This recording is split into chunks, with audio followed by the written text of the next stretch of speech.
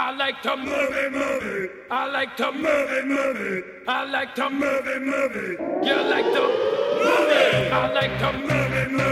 I like to move it. I like to move it. You like to move it. I like to move it. I like to move it. I like to move it. You like to move it.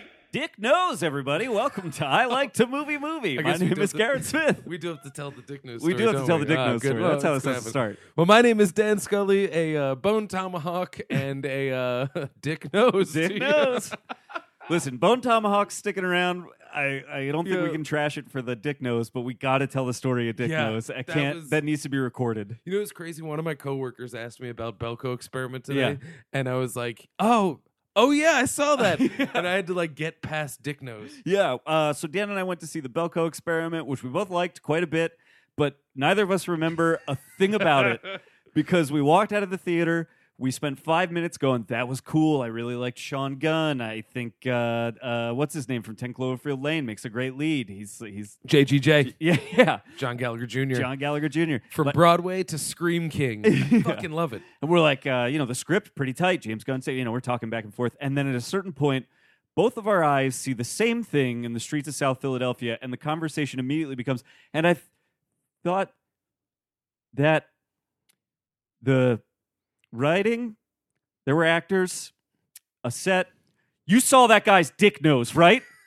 We both we couldn't handle it. We had to walk a block before we could talk about it because we didn't want to offend the man. Well, that was the the Dick beauty Nose. of it. Is I was ranting and raving about something with Belko Experiment, and then we both saw the Dick Nose, and you could tell from that moment there was just words falling out of my mouth to pad the distance between Dick Nose's normal ears and when we could talk about it. And I didn't want to bring it up, but then you said to me, did that guy have a dick for a nose?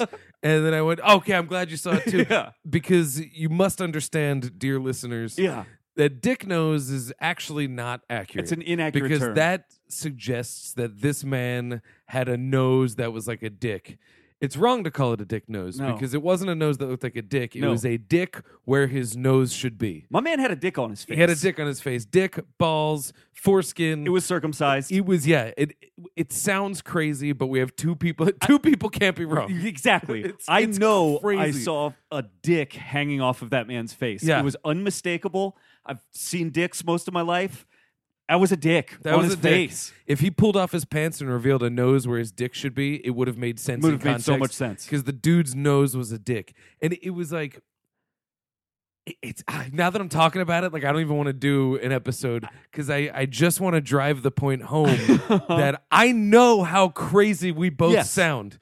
And I know I you think- assure you that this man had a penis instead of a nose. This was not a deformed nose. It was not a nose that might have maybe resembled a dick. It was a it was not a deformed nose. It was a regular looking penis. Yes. That's the thing. It wasn't it wasn't a penis that looked nosy. Nope. It was just a dick. Yeah. Yeah. Right on his face. Yeah, and it was wild. And for most of the day we sat in my living room so before we get into Belko Experiment, that guy's nose is a dick, right? And I don't think we've talked about Belko yet. It's I don't just been dick nose. even remember it. Yeah. I mean, it was good, I think. I enjoyed We're about it. to derail this episode just to talk more about dick nose. I know. So But I sorry, assure I just you- had to get that recorded. And I don't even think we said it, but welcome to I Like Yeah, to welcome. Movie. Hi, everybody. And we don't care if your nose is a dick. You're No. welcome to listen to us. We are not trying to make fun of that man. We just want to make it clear what we saw. And actually, dude, if you are listening to us, Yeah. Sir Dick Nose, reach out. Yeah, right in. Because I want to understand. yes, That's all. I would it like is. to hear your story. Yeah.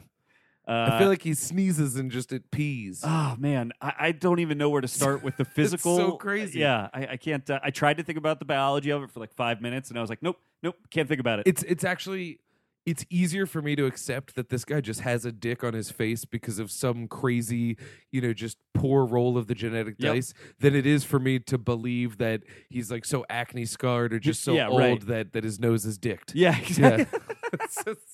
There's no way to talk about it that isn't just punishingly poetic. I know. It's wild. Yeah. Man's nose was dicked. Yeah, that was well, crazy. If you're listening, pal, you can email us at I like to movie. That's numeric 2 at gmail.com. You can listeners find us on facebook.com/I like to movie and Twitter I like to movie numeric 2. And we got coming up in July down in Baltimore, we will be screening. I think we revealed the title last time, Yes. right? Yeah, we're screening I Am a Knife with Legs, which we previously reviewed on the show.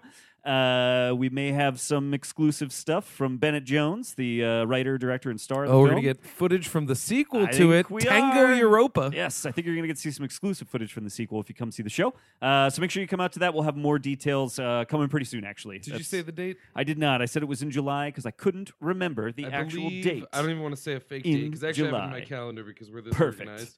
It is, that's June. It is July 15th. July 15th. Yep. It's written in my phone as Movie Gorin Movie. Yes, yeah, exactly. So, yes. So Yeah, thank you to Brandon Gorin. Thank you to Bennett Jones. We're going to have a good time. It's going to be lots of cool things coming Yes. up about that. Yeah, And we'll have more details like the theater it's at and the prices and all that kind of stuff, but it'll be cheap. It'll be fun right in the heart of Baltimore. It's going to be a good time. So, come And check also, it out. I want to plug too, the Cynadelphia Film Festival Yes. starts in mid-April, April 13th. It begins, and CynadelphiaFilmFestival.com. Check it out. There's a lot of very, very cool stuff that you're not going to want to miss. Yeah, Dan's So- already seen a few of them and has been talking their Yeah. praises to me. So good stuff. I think there's some really worthwhile stuff Real coming up good this stuff. year. Real good stuff. And so today we're actually we're going to be talking about time crime. So before we Yes. get started, I will say this: we are going to spoil it. Yes. And this is the best movie ever made. So if you haven't seen it, go watch it. Yeah. It's like 10 minutes long. Yes. Come back. Yes. And watch and listen to us talk about time Yeah. crimes because there's no way to talk about it without spoiling. And It's much more fun if you just go into it cold. Yeah. Yeah. And it's available on Amazon right now for rental. That's how I saw it. So if you know me, you can borrow the DVD. yes, it's so definitely check it out. It's easy to find. It's a Spanish language film by Nacho Vigalondo. Who has a movie coming out called Colossal? Yes, which is And partly why we're so- talking about this one. Yes, yes, 'cause and- I'm very excited for Colossal. I know you've seen Colossal's it. good. Yeah. Caught it last week. It's good. Well, we'll get Yeah. into it, but I Sounds good. definitely recommend it. Yeah. But I don't think he's ever going to top Time Crimes, at least because it has time travel. Yeah, That's well, the thing. To get into a little bit, if people haven't dropped out yet that haven't seen it, I do really enjoy his movie Open Windows, which people are very mixed on, but I think is a really the dude, if nothing else, is like always an experimental, interesting filmmaker. He's always really. I mean, every He's one of just his movies, I imaginative. feel like, yeah, exactly. He's really swinging for the fences every time he goes out to make a movie. So Time You're never Crimes, going to see a movie of his that you go, oh, I've seen this plot Right. before. It's always some kind of thing. Like the thing with Colossal is he takes a kaiju format or a kaiju idea and applies it to a rom-com. yeah, And so Which same is thing fascinating. with Extraterrestrial. Yeah, he which I took haven't seen a yet. Woody Allen like comedy of errors Yeah. and placed it under a UFO. yeah, And yeah. so it's just he does funky things like that. Yeah, he's a really talented. He's I think he did a segment in VHS 2 maybe. I believe it might have even been 3. Okay, yeah. And it's the one of parallel universes. Oh right, yes. And it is so great. He was part of ABCs of Death, I think, as well. He You did can the see very some of his first work one there. in ABCs of Death 1. He did Oh, A yes. is for Apocalypse. Yeah, that's right, Yes, which is it was great. Yeah. Classic. He's really, really talented. We really like his movies, and we're gonna spoil the shit out of Time Crimes here because it's the only way to talk about it. So if you haven't seen it, go peep that on Amazon. Come back and listen because we're about to get into it, and we don't want to ruin any of the loopy fun of Time Crimes. Yes. Chrono Crimenes is what it's Yes. called. Oh, yeah. And if you are going to do it and you haven't seen it, don't watch it with dubbing. It's actually a notoriously poor dub. Yes, please watch the the subtitles are subtitles. good. Yeah. So, what do you think of that It trailer? I am into Yeah. the It trailer. I'm I into mean, it. I'll say this: it has the funniest moment in any 2017 movie so far. Oh, the bonk? The bonk is whoever edited that trailer edited that moment specifically with me, and I literally laughed out loud at my desk. The music abruptly cuts so that we can get a cartoon Saturday morning sound effect of flunk as Yep. that kid like hits that thing. It was like made for that to be like laugh out loud funny. The rest of it is effectively scary. I was pretty impressed. I'm into it. I got to say, like, I read the book when I was maybe 18. Yeah, I've never read it. And so, it's great. I actually just put the audiobook on. I'm like Yeah. 2 hours into it. Good. Just like, it's like even better than I remember. yeah. It's it's a great book. Yeah. And so I hadn't seen the TV movie. I've never seen that either. Um, I have no familiarity After reading with the it, book, basically. I was like, it didn't really do it for me. Like, Yeah. iconic Tim Curry performance, but it's just so much book being put into what is a low budget in two TV parts. movie, Yeah, really. Tommy Lee Wallace made it, which Yeah. is great. He did Cat's Eye, Right, so yeah. he's on. Or no, sorry, Louis Teague did Cat's Eye. Oh, either way, Tommy Lee Wallace has done Sure. some shit. Yeah. I think he wrote like Fright Night 2 and Okay. a whole bunch of All stuff. right. So he knows what's up. Yeah. And it's probably the best possible version of made for TV that you can get. Sure. But it didn't work for me Yeah. so much because I didn't see it when I was like 5. Like Right, everyone else exactly. did, That, which I think that makes movie it so scary. Yeah, carries a lot on nostalgia, kind of. So I'm open to this one being good. Yeah, me too. It is the first thing that it represents like a change in the way that I consumed basically all media Yeah, because it is a dense novel. It's Yeah. not just the story of it. It's a 70 to 80 year history of the entire town of Derry right. in full detail Yeah. of every moment. Yeah. And it's exhausting, but it's exhaustive. And it was one of those where there was points where at 18 I was reading it just being like, man, get to the point. Yeah, But when it was done, I went, wow, that was worth like it. I don't think I could cut anything from that Yeah. because it just and so like it's in that same vein where it's like there was points during The Wire where I was like, all right, let's fucking shoot somebody, you know? Yeah. But then at the end I was like, oh, best show ever. Yeah, And, yeah, like yeah. it all came together and it definitely taught me how to put in the time and digest. Commit to something. Exactly. And see what the artist is trying to I deliver. hope the you. movie can capture at least Yeah. some of that. I heard that the Fukunaga script. Is that how you say his name? I think so. Yeah, is excellent, and his name was at the end of the trailer. So I'm assuming they kept. I know they've hired other writers since, but I'm assuming something about what he did is still there. And I've heard that script was excellent. So, I'm if in. it's I built hope it on those does well to bones, get it both might of be. Yeah, it might be all right. I mean, his big complaint was the reason he left was the studio basically wanted to strip all the character work out of it that he had done. Yeah. So Well, he probably wanted to we'll do, see. a good 3 hours for each Yeah. segment, which I can get why you don't want to do that Yeah. as a studio. Yeah. But, if the function of it is to just, steer closer to the source material, who knows? I don't know who this is for. Right. To me, it seems like they're clearly trying to make a horror movie out of it Mhm. above making like an accurate adaptation of King's novel, if that Yeah, makes yeah. sense. Which could go either way. That could be super into it. effective. It might not be. Who knows? I'm into it. And Yeah. I think a lot of people lean on the clown. Yeah. And what a lot of people don't know about it, and this is not at all a spoiler. I'm aware of this. But Yeah, the clown is not like the clown is just a representation Yeah, of exactly. it, right? it is anything you're scared of Right. it can become. Yeah. It's just evil. Yeah. And so it's just a lot of people don't like clowns, Yeah, which is yeah. funny in hindsight because that's probably because of it. Yeah. Yeah. It's cyclical like that. Yeah. Um, Yeah, I'm pretty excited for that. I'm interested to see what that turns out to be. It's got that one I'm kid down. from Stranger Things and another 80s adaptation. Oh, I'll yeah. do it. And they brought it up. They took because the kids in the book are in the 50s. They Right. brought that to the 80s, Yep. and they brought the 80s to That the makes present sense. day. Yeah, I'm into I'm it. into that. Yeah. I think we should talk about it. This is my other news. I have a couple news stories. Yeah. The Ghost in the Shell controversy. Oh, yes. Ghost, do you feel comfortable talking about it? Because I I can actually talk do. about that, yeah. I've made peace with it. I saw Yeah. Ghost in the Shell Yeah. last night. I liked it. Yeah. It's as I liked it the same as I like the source material. I think that's another one where the fondness for the source material is in hindsight. Yeah. It's with nostalgia. Yeah. And we forget that the original movie was like before the internet was just Yeah. commonplace. Yeah. So like the question of, man, where does the technology end and biology begin, man? Yeah. Was so much deeper then than it is now. This one doesn't go any further than that. Right. I feel the same way I felt about Tron, where everyone's like, "Oh, they sullied a classic." Well, Tron sucked. Tron Legacy was a stupid movie was that fun. leaned on visuals, Yeah. and that's what Tron was. Yeah. And so, with Ghost in the Shell being originally just like, let's take a kind of heady idea and Yeah. make sick visuals, that's what they did. Yeah. And the visuals are. I really want to see sick. it. I'm pretty excited. It's cool. It's Yeah. worth seeing, and not nearly enough white people. Yeah. So that's the big thing, though, with Ghost in the Shell is that there is pushback against the casting of Scarlett Johansson Yeah. in the role of the Major, Yeah. citing whitewashing Uh-huh. and citing underrepresentation of Asian actors and actresses in Hollywood. Yeah. And I think that the good news is people are aware. Yeah. The good news is that the fact that people are boycotting this movie shows an inclination to end the trend Yeah. of There's a desire for more representation. exactly. Yeah. I don't think that this is an example of whitewashing. Right. Mostly because the creators of the source material have straight up just said like she's perfect for it. Yeah. And we don't see it as that. Yeah.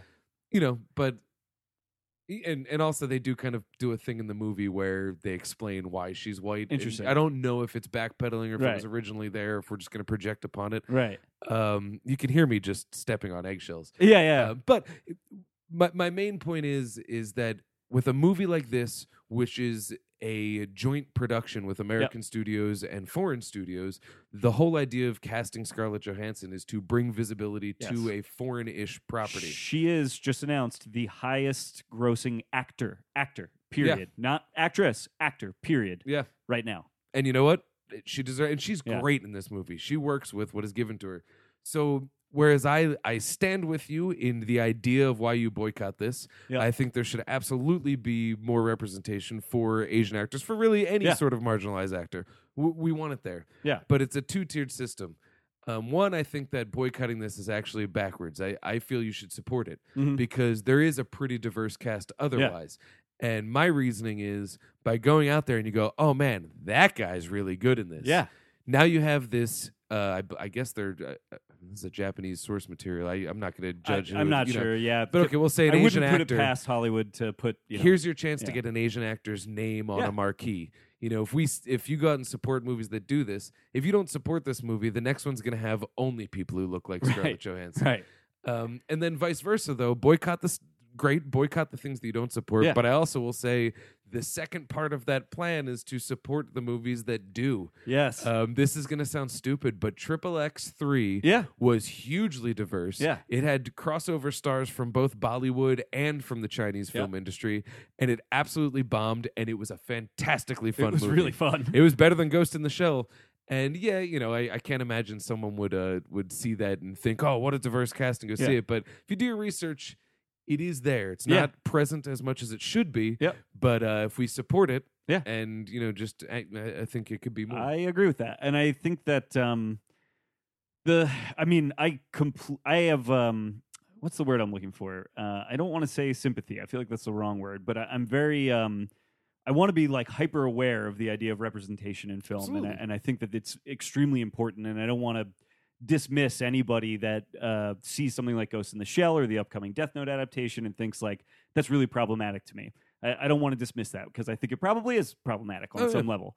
I can't possibly feel what an underrepresented person feels. Right. But, yes. Loosely understanding the business, I wonder if I can help. Right, exactly. And my big thing with it is I think that any argument we're going to have about things like whitewashing and representation are much more complex than that character was Asian in the source material. They need to be Asian in the adaptation. Any argument we have about it should be more complex than that because it is a complex issue. In the case of like Death Note, for instance, there are Japanese adaptations of that source material that you could see. You could watch a Japanese version of that with Japanese actors that matches the source material very well. And that's available to everybody. They could see that right now. I feel like we need to be taking your suggestion, which is like, let's make sure those movies get to America. Let's make sure, let's create a market for that stuff. When it comes to then making the whole point of the Death Note adaptation that's happening on Netflix is it's a Western adaptation of it. Absolutely. It takes place in the West, and the story is about the kid with the most privilege in Tokyo getting a power to judge and murder everyone around him. The idea, his privilege is the most important thing to his character. If you're going to set that movie in America, he almost has to be. He almost has to be a white kid to have that kind of privilege. So it depends on what we're talking about. My point is the whole issue is very complex. I don't think it's as simple as the source material is this, the adaptation must be this. That's the thing with Ghost in the Shell is that the character is raceless. Right. So whereas you could argue, well, it's a missed opportunity to put an Asian actress in as Major. I agree with that. Yep. But is that movie going to get made? Right. And, hopefully in the future, yes. And I think paving the way forward is saying, oh, there's a taste for things like Ghost in the Shell. We can slyly sneak some you've never heard of these huge Chinese actresses, Japanese actresses. You'll hear from them in 6 months. Yeah. It sucks. Progress isn't overnight, but that's why it's progress. Yeah. It has to progress. Yeah.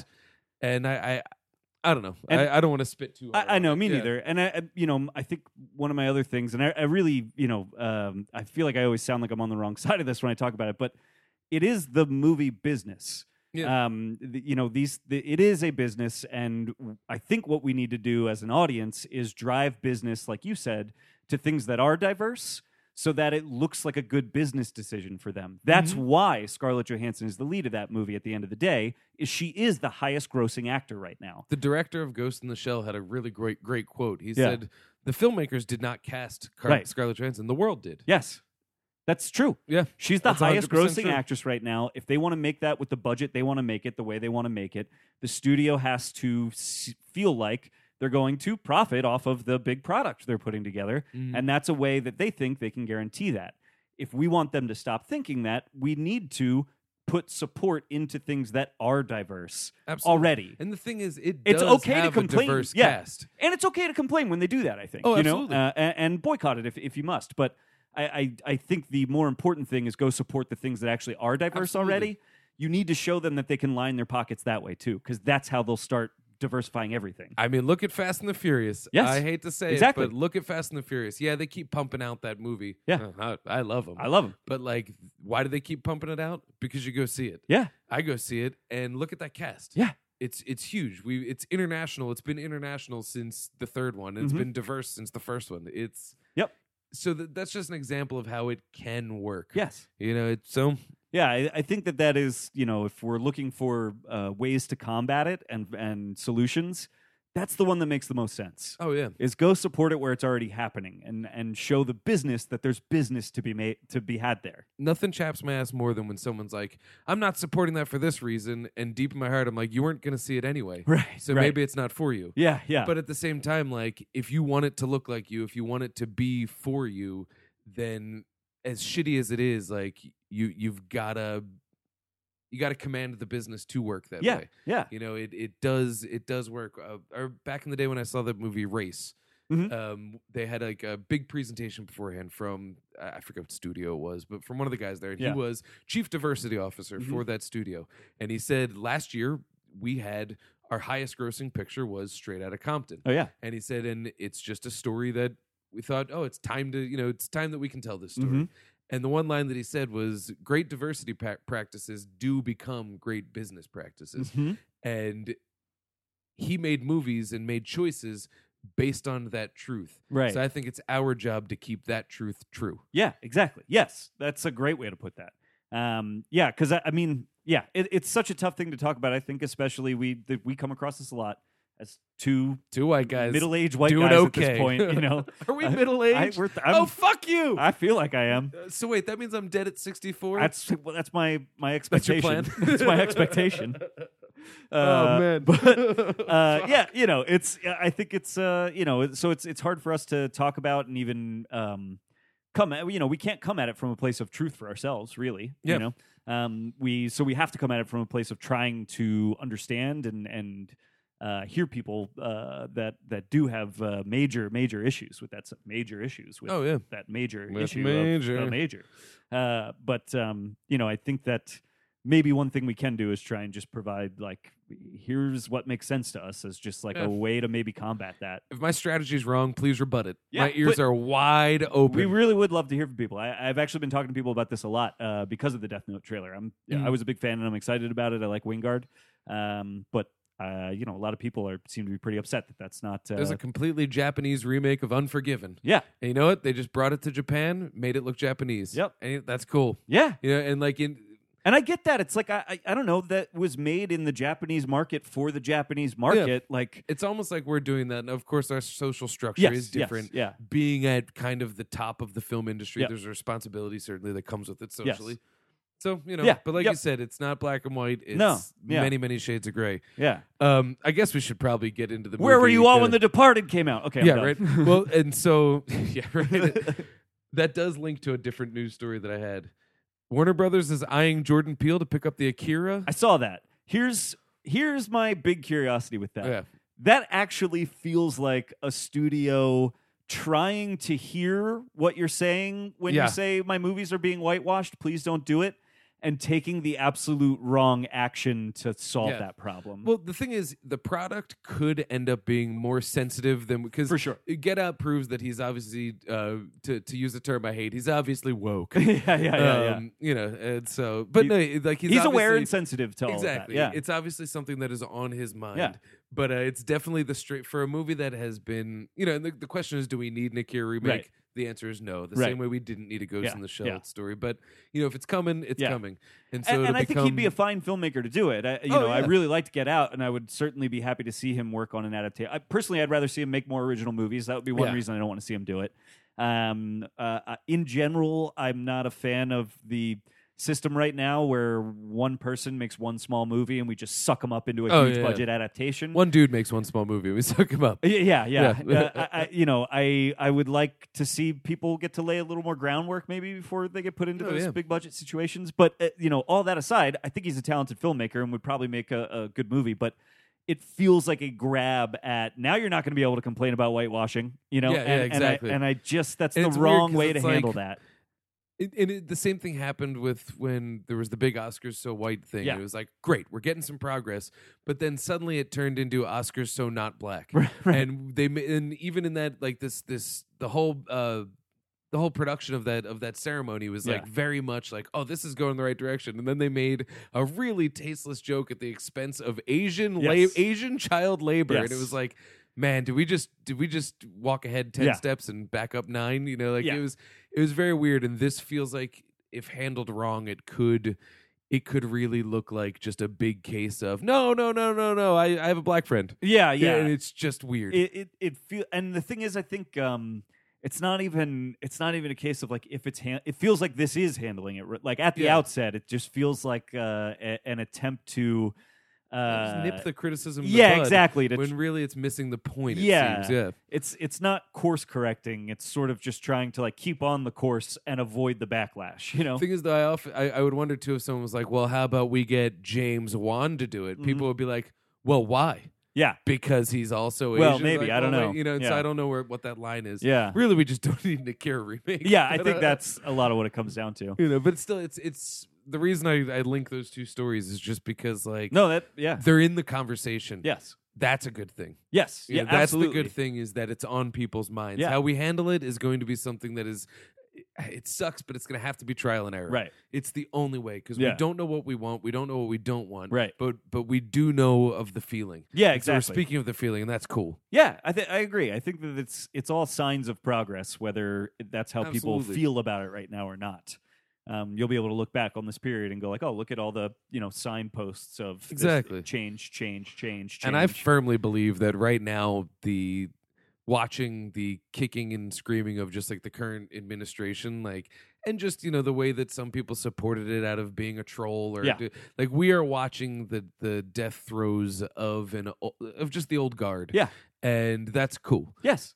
So whereas it might seem like there's a bubble of like, oh, we're stepping backwards, I think that the conversation we have about things like representation are actually evidence of much the opposite. I think that bubble's ready to burst. Yes. Yeah. That's. I think that's definitely coming, and for good, probably. Which is great. More diversity in movies is. I mean, that should be a good thing, no matter how you look at it. Oh yeah, it's always good. Yeah, it's just a matter of making Different that people business. tell different stories, and then we don't make the same story over again. Exactly. It's beautiful. Yeah. Who doesn't want that? We just got to make sure that's business, and that's our job. That's exactly, and it sucks. Yep. I hate having to mandate with my money, but I don't own a studio, so until one of you fuckers wants to buy one for me. That's right. And then guess who's taking over the Fast franchise? Hey. Me. I don't know if you have this as a news story, but some early reactions to Fate of the Furious came out on the internet this week. They screened it at CinemaCon, the whole thing. Yeah. And all the reactions were through the roof positive. Oh, good. I was so afraid that this would be the one where people are like, it's too much. People, basically, the reaction was, it is too much, but somehow it's too much in yet another new way that it's exciting and really fun. Can we pause this so I can go jack off in the bathroom? I know. I'm very excited. It was pretty much across the board enthusiasm for it. So I am more stoked than ever. Awesome. Can't wait. Do we want to do any more news? Do we want to get into the movie? I think we could jump into the movie. Okay, cool. I will. Do you have an important thing you want to hit? One more? Just a couple cool things. One, Jeremy Renner's commitments to the Marvel Universe are so big that he can't do Mission Impossible 6. Which, by the way, he was barely in Mission Impossible 5. And it sucks. He was my favorite part of 4. I know. And he was so supposed to good. be the replacement for the franchise. But then they realized, wait a minute, we can't kill Tom Cruise. He's unstoppable. Exactly. He just keeps running. Time into the plane. They literally made a whole movie about that. Yeah. That's what Mission Impossible 5 is about. That was like I love the. I think I wrote like the as a status once where it was just like, all right, this is Jeremy Renner. He's going to be taking over for you, Tom. You're getting up there, and he's like, tie me to the plane. No, we're gonna tie me to the goddamn plane. Okay, we're tying you to the plane. Yep. I had that unconfirmed, but so close. Joss Whedon doing Batgirl. I know. Pretty cool. And some details coming out that it'll be a Barbara Gordon Batgirl. Cool. Possibly with some of the when she was rebooted recently, they did a really interesting thing where one of the big controversies in the history of comics is the Killing Joke itself. Yeah. There's a scene where it is a lot of people have kind of taken it to be a representation that the Joker raped her actually before taking her legs away from her.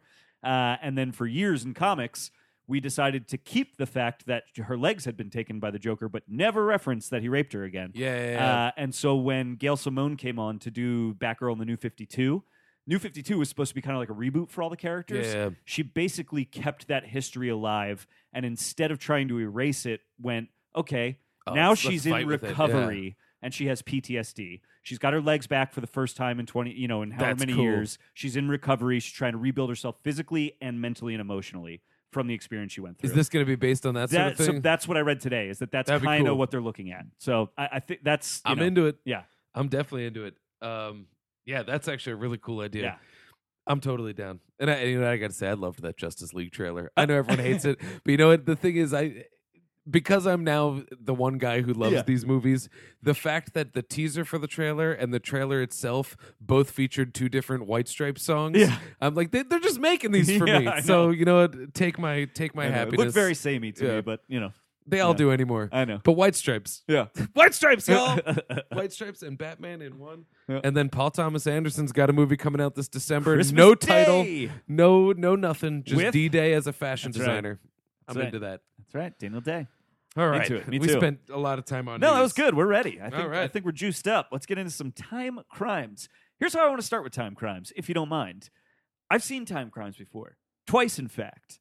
My favorite thing about time crimes is I kind of completely forget where time crimes is going every time I watch it. Yes. It's this is probably the fourth or fifth time that I watched it. So well constructed, I always forget about Hector 3. Mm-hmm. I always think I'm watching a story of just Hector and Hector 2. Yeah. And as it's building to the hour mark where it feels like it's ending, and then you suddenly realize you're going to go through a whole nother loop, that surprises me every single time. Oh, yeah. Every time. There's little things that get me. Like, because this time around, I was aware of Hector 3. I forgot how it was introduced. Yeah. But I was aware that Hector... And I keep meaning to look to see if his hand is there when they give that I reveal. know. And I wanted to go back and do it, but I just kind of went about my night. And so I have to go back and see if it was there. Mm-hmm. But the Hector 3 thing, I always forget how it's implemented. Yes. Like, I always forget what the story is and how it's implemented. Yes. And the way that it's implemented is really clever, really dark, and really, really funny. Yes. And the reason why I like opening here is we often talk about how movies like this we did it with Boogie Nights, where they repeat the same narrative loop here in a literal sense. Yes, yeah. They repeat it. And what's so clever about it is that we see the loop, and then the second loop is not just repeating it, but it's now Hector understanding that he must repeat it. Yes. So he's trying to repeat it. And then we realize is that by repeating it, he might have fucked something up. So now he's got to go, almost like Back to the Future 2, go back to the repeating of it and alter it one more time. Slightly. Only to find out that it's already been done. And, But the way that they do this, they have this Hector that is increasingly, what's the word? Just increasingly more distraught, but increasingly in better understanding of how it all works. Yeah. And as he gets more physically beaten up, but more savvy as to what's going on, there's this weird this juxtaposition of his disheveledness and his determinedness that is so fucking funny. I know. I was thinking the whole time, he is like a really great, like, tragic comic character, which is just such a weird phrase to use, but he's like... It's perfect for him. He is such a perfect version of that because, like, the whole movie, I was like, there's a point in the movie where you literally, at least for me, I was bouncing back and forth, almost arguing with myself, like, wait, he was definitely an idiot when this movie started. I feel like he's smart now. No, he's still an idiot. No, I think he's getting smarter. Well, he's curious to a fault. Yes. And in that way, he's very similar to the scientist. Yes. Because the scientist is like, just stay here and things will be fine. So he steals a car and leaves. Yeah. But the scientist himself, he goes, well, this place is supposed to be closed, but I didn't want to leave. Yeah. And so they have that same morbid curiosity, not morbid curiosity, but just insatiable thirst Yes. to see what they're capable of doing. I would take it a level for me. This is what I read on it this time, and I only thought about it this time. I would almost take that a notch up, only for Hector. nacho up? A nacho up. Who's very good in this movie, by the way. He's very funny as that Oh, yeah. scientist character. He's really good. It's almost perfect that he's like, I need to be the expository character. Yes, like, yeah. I just have to do it. I need to be the glue. And he does it like in a very funny way too. He's Yeah. like, charmingly funny. I think I in the believe he's a movie. scientist that would have just stumbled across an active time machine. Yeah, exactly. But the thing that is so interesting to me about Hector, and I only realized it this time, for me it is not, and I could agree with you that it's like curiosity that's driving him. What I realized this time is, to me, what seemed to be okay. So I read an article on AV Club, and I've never seen anyone really try and unpack this movie. And Wait, talking about cheating on the wife? Yes. Yeah, I think that's so spot on. so Yeah. spot on that the movie I read may that article be too. about cheaters and how once you do the act, it suddenly becomes impossible to cover it up. It Yeah. only gets harder and harder and harder. Well, you're trying to reassemble. Yes. Well, the very opening of the movie is the back end of his car has spilled trash everywhere. Yes. And he's just got to walk backwards and pick up the pieces to try and assemble it all. Oh, that's And great, it's- actually. it's I didn't even put exactly that what's together. going on in That's- the movie. Yeah, Yep. exactly. He's just trying to, like, he keeps spilling and putting together the pieces. Yep. It's Dane Cook used to do a whole bit about Yeah. cheating. Yeah. And he was saying how glitter always gets you because there's just so many pieces. It's everywhere. Uh-huh. And that's how this feels. Is Yes. just every time he picks something up, it's, oh shit, another piece fell Yep. over. To the point where his arms are just full of things that Yeah. need to be, and it's not until he finally just goes, fuck it. Yes. Well, and so I thought about that while I was watching it this time, and I realized what it actually looked like to me this time around was driving him was not even curiosity as much as a really, really dumb jealousy of himself. Oh, yeah. Well, he's he completely becomes jealous of that other man. And so I realized the key to the movie, there's a great shot where the phone goes under the couch in the beginning. And he really, one of the great things about this movie is from the direction and editing standpoint, there's all these great little inserts all over the place that Oh, are yeah. so perfectly timed to be like, that's important, that's important, that's important. They become ear markers for the loop, kind of. But one of them that is not an ear marker for the loop necessarily, but is really highlighted, is the phone going under the couch. And I realized the phone going under the couch is pretty much the catalyst for the whole story. Oh, that sets up 'Cause his jealousy. That's yeah. how he gets to listen to himself hit on his wife and to get a blowjob from his wife. Yep. And because of that, it drives him to drive away from that place where he's supposed to stay and start the loop over. Yep. Oh, yeah. It's so great because it's like it's a depiction of that like manic male jealousy. Yep. Especially in the face of, I'm already trying to cheat on you. You can't fucking do this to me too. I own you. You don't own me. Blah, blah, blah, blah, blah. Exactly. You know? Exactly. Yep. Yep. It's so perfect. And it's like, it is tragically hilarious. It's like, because he's jealous of himself. Yeah. And what's so funny is that once, to pull it into just an almost literal sense, Yeah. this is a guy who has struggles with self-control. Yes. And he is literally trying to Yes. take power over himself. Yeah. And he can't help himself but to not do it. He can't. Yeah. It's so crazy. Oh my God. And it's, dude, I laughed out loud so one of the big memorable shots in the movie is when Hector 1 is using the binoculars. Yes. And he's out in the woods and he's desperately looking for the girl, I think, at that point. But then he's looking for Hector 2. He's hiding behind a tree and he's just trying to at this see- point, he's just looking for Bandage Man. Yes, Bandage Man. He Yes. just knows him as Bandage Man. Bandage Man. And then Bandage Man shows up with the binoculars with his Oh, yeah, he makes finger binoculars, finger yeah. binoculars and spins around and looks at him. It's very dramatic and it's like kind of scary. Well, the first time around, it feels like Yeah. that's a killer that's Yes. mocking him. Yes. Like, oh, you think you're looking at me? Yeah. I see you. Right. And then we find out later it's just him going, well, I remember that happening. I need to make this happen. And how do I time it? He literally Yeah. just does it over and over again, hoping that he'll match the timing. Yep. It is so funny. It's such a good jump from.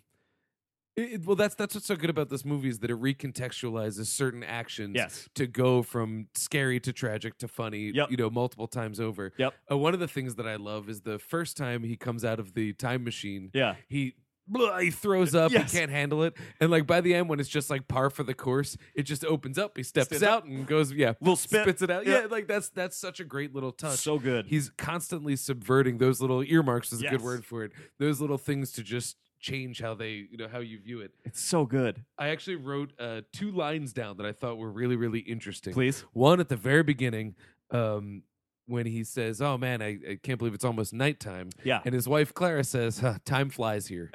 I love it. Just a great little thematic note. Yeah. And then later, when he's running up the lighted path, Yes. the scientist tells him, "Just stay on the path, and everything will be fine. Stay on the right. path." Yeah. And I love it because that is what he's doing in the movie. Now we find out later that is also what the scientist is trying to do. Yes. is just keep this fucking idiot on the path. Yeah. Yeah. But I love that those were two lines that were just Yeah. thematically describe the movie. Time flies here. Stay on the path. Yep. That's great. Well, and there's a lot of great little lines that become funny. I think maybe I wouldn't have realized. Yeah, I definitely wouldn't have realized this the first time. But I love there's that great line in the beginning when when she's about to give him a blowjob on the couch, and he goes, "Yeah, I just want to relax. It's Saturday." And she goes, "It's Saturday? I thought it was Friday." Yeah. Because he has just experienced that That's day right a before bunch of she times. says, "Time flies here." That was the line right before that. Yeah. It's so I love that stuff because it's like I would not have gotten that the first time around, but seeing it again, it's like, oh right, he's like lived through this day a bunch of times at this point. He's Groundhog Day. Yeah, exactly. Well, I think, and Which begs a question. I don't know if we should start getting into this already, but do you think this is an infinite loop? Because there's two ways to read it. yeah, One is that it is an infinite loop, and everything is airtight. yeah, And by sitting down and just waiting for the rain to come at the end, which we'll talk about. I love Yes. that line. yes, Is him just closing the loop. yeah, The other thing is maybe what happened was there was no loop, yeah. and then he accidentally, killed Created his wife, one, yeah. and then actually fixed things and Right. unkilled his wife. I was wondering that. So Is that's it possible that he did actually kill his wife in the one sequence and then in the next one didn't? Or did he just see what had already happened and he thought that was his wife and it was not? I noticed this one thing. Literally the first time I saw the movie, when he pulls up his wife, Yeah. she's wearing the red Converses. Yeah. So when we see Hector 2 reach up and grab that, in my head I was like, oh, that's the girl. And then when they look down and see her in the red coat, I'm like, oh, is his wife? Yeah. And so I was already kind of doubting that was his wife because Yeah. she was wearing the red Yes. Converse All Got Stars, it. which Yeah. is what the girl was wearing. Yep. But then the question is, did Hector 3, because we're watching Hector 2, and Yeah. later we find out that Hector 3 set this up to Right. happen. So maybe Hector 3 actually did kill his wife Mm-hmm. and then fixed it, and we're watching Hector 2 in the Right. fixed storyline, then setting up Hector 1 in the fixed storyline as well. Yeah. I mean, that's one of those things where I guess it could. I think it could. There's no evidence to say one or Right. the other, so it has to be both. Yeah. Oh, that's interesting. Actually, it's like a Schrodinger's cat thing. It's Yeah, like, well, exactly. until It's gotta be observed, both. it's just both. It's and until you observe one or the other, that's. Now, I what it read is. something that said, "What if?" And now this is another one. Yeah. What if when he's looking through the binoculars the first time around, and this speaks to the idea of Hector 3 accidentally killing his wife and fixing everything. Yeah. What if when he was looking through the binoculars and he saw her laying there, he just saw a woman who had been killed Yeah. and then accidentally kills his wife, Yeah. doing whatever Hector 3 did. Yeah. And then we go back and he goes back in time and says, wait a minute, let's go back to before I saw that dead body when she was still alive. Right. And I can orchestrate this whole thing. And Right. then, so there's that too. Yeah. I don't know. It's interesting. Yeah, my brain hurts. I- And seriously, I've gone cross-eyed. As I was watching it last night, I kept having like weird little thoughts about okay, so when Hector 1 wakes up in the time machine the first time and the scientist is trying to explain to him, you need to stay here, you need to stay here, you need to stay here. We see, Hector 1 picks up the phone, makes the phone call, and then eventually gets the voicemail where he's kind of like hearing himself have sex with his wife, right? Mhm. I was thinking oh, well, what if he just stayed there? That could end this whole movie, right? Like if he actually just stays there, that would end the whole thing. He would actually fix the problem. The scientist is right. It would all move forward. But then I started thinking well, that can't be possible though, because we already saw him hear the phone call. Mhm. So he's going to have to there's this weird thing where you start trying to unpack the movie and start trying to think about well, at what point could this turn and break the loop? At what point could he make a decision to break the loop? When you really start trying to think about that, my brain just came apart. It's like impossible. Well, he almost can't. Like, he can't. He has it's to. like impossible. But what's crazy is like, especially that scene with the binoculars. Yeah. Is that's one where he's trying to recreate Yes. it, and then he finds out that trying to recreate it is almost pointless. Right. He's fated. He's going to recreate recreate it, it. you know? Yeah. I And- thought about that in a scene later in the movie where he's like, and I don't remember exactly which scene it was, but he's doing something very slowly.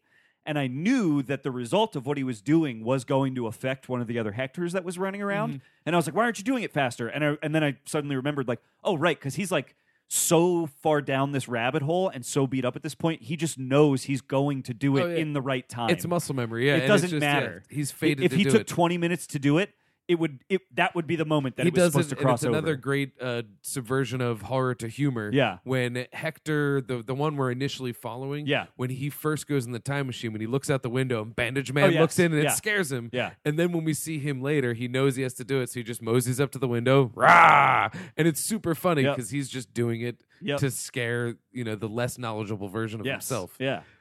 It's God, it's so fascinating. And I love that I can't quite unpack it. Like I feel like a lot of time travel Thing is, movies, it's kind of airtight it's to the easy point to where if poke a you hole. pull one thing, the You whole can- thing it all deflates. yeah. Yeah. It's great. I feel like so many time travel movies are so easy to put a hole in and go like, yeah, but this all falls apart if they just make this decision. Every time I tried to think about that in this movie, it doesn't work. Everything has to happen exactly as it happens. That's it. There's no loopholes to any of it. Mm-hmm. It has to happen exactly as it happens. Well, I'll bring this up, and I noticed this too, because you mentioned Schrodinger's cat. Yeah. Did you see the biker girl's shirt?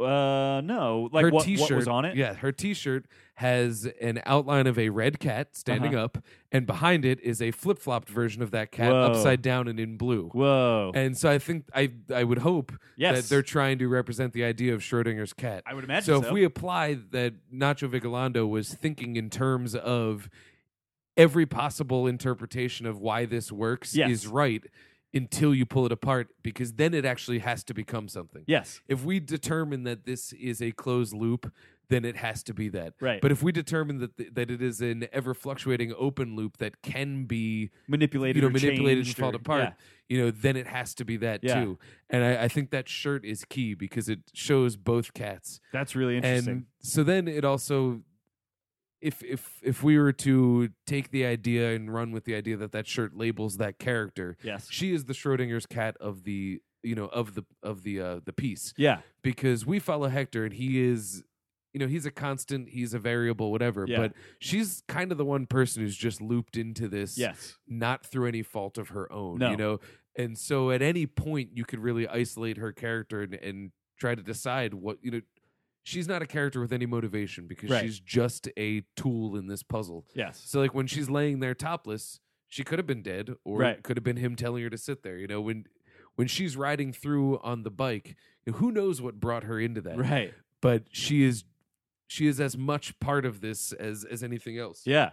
Well, and you could even say that she is the quote unquote observer in the Schrodinger's cat experiment. She would kind of be the one person that she's the only person, I think, in the whole story. Well, I guess other than the scientists, to interact with multiple versions of Hector, but she never knows she's interacting with multiple versions Yeah. of Hector. Should she at any moment observe that she is now interacting with the same man, it might all fall apart because she would then be in She would some behave differently. understanding of what's happening and behave differently. Mhm. Yeah. That was one of the cool tags that they did was the echoey scream, Yes. because it's still up in the air whether that was a Clara scream or Right. whether that was her scream. Right. And in two different situations, it could have been both. Uh huh. It could have been her in the house. Yep. It could have been the wife seeing Bandage Man in the house. Yep. Seeing, I guess that would have been Hector 3 at that point. I don't I know, don't but even know. it could be a bunch of different things. But we see it once from the point of view of Hector in the woods, Yep. and he hears it. Yep. Could be the and scream. assumes it's Clara. And then once while he's in the house, where it could also be either one of them. Yeah. I love when he counts to 3, throws the table. Yes. Because we don't see who throws the table the Right. first time around, and we Yeah. assume We assume that it's her. that it's The girl. well, cyclist. We'll Yeah, call her. yeah. We assume that it's her. At that point, it could have been, Yeah. but it also might have been him. Yep. Whether we had subscribed Yeah. to the closed loop or the malleable, I mean, I'll tell you from just watching the movie, it feels to me as we watch Hector get beat up throughout the whole thing, and we follow him through being Hector 1 and basically becoming Hector 2 and basically becoming Hector 3, that there is no such thing as Hector 2 or Hector 3. it's all Hector going through that loop over and over. You know what I mean? Mm-hmm. So it's when the guy that we know is Hector 1 and knows that other guy is Hector 2 and another guy is Hector 3. Well, Hector 2 is just him further down the line. And Hector 3 is just him further down the line. The first one, well, if we look at it from the point of view of the scientist, the first person that he meets is Hector 3. And 3 pops out. And because it's so tough to have them be Hector 1, 2, and 3 because they're just Hector. They're all Hector. You know, and so we actually watch as Hector 1 becomes Hector 2, as he becomes Hector 3.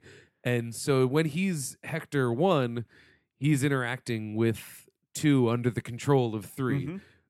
But 3 is motivated by what 1 learns going through his course of becoming 3. And I'm cross-eyed. That's what I mean. That's what happens. Like, because for me, I don't think there is a question. I think it's the cyclist scream. Because one of the moments I like is when she does scream and he realizes it's her scream.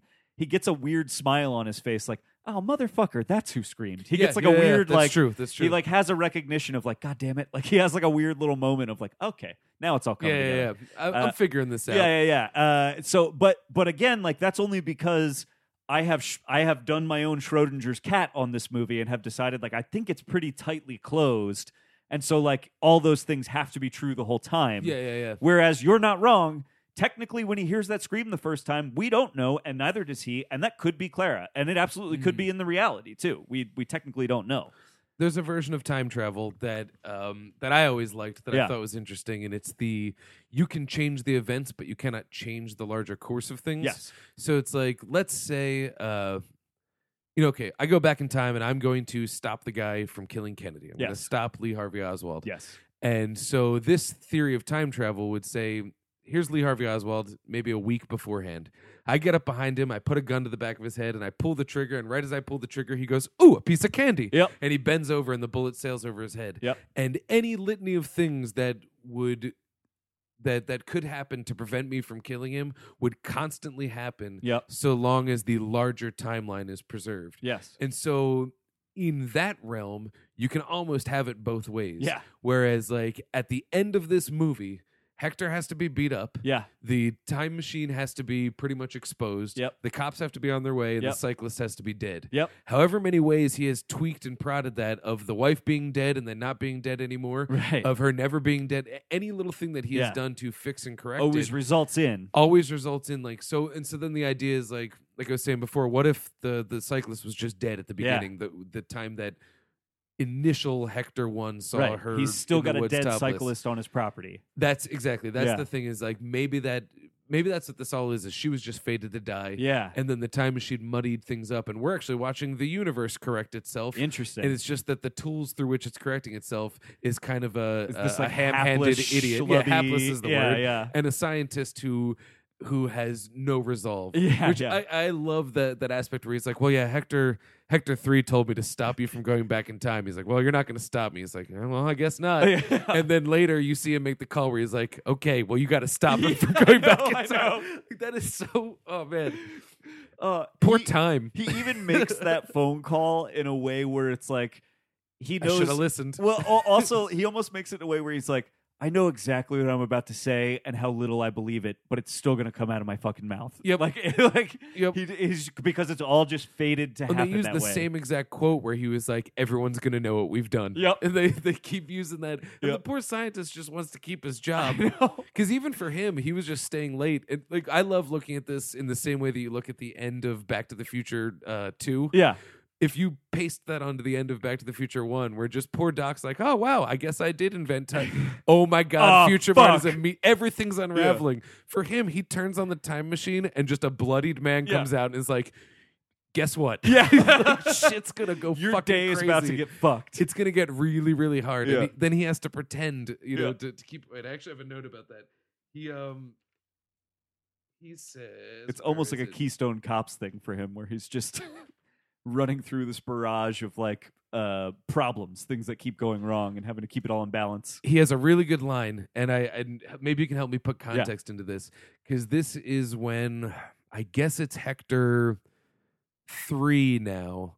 Oh no, okay, so he's becoming Hector 3. This is Hector 2 after he scares Hector 1, and he removes the bandages, and he says, oh yeah, it was the bandages, blah blah blah, and the scientist says, I guess it probably should have occurred to me and he gestures bandaging his arm. Right. And so, but the thing is, when he initially bandaged that arm, he was under the instruction of Hector 3.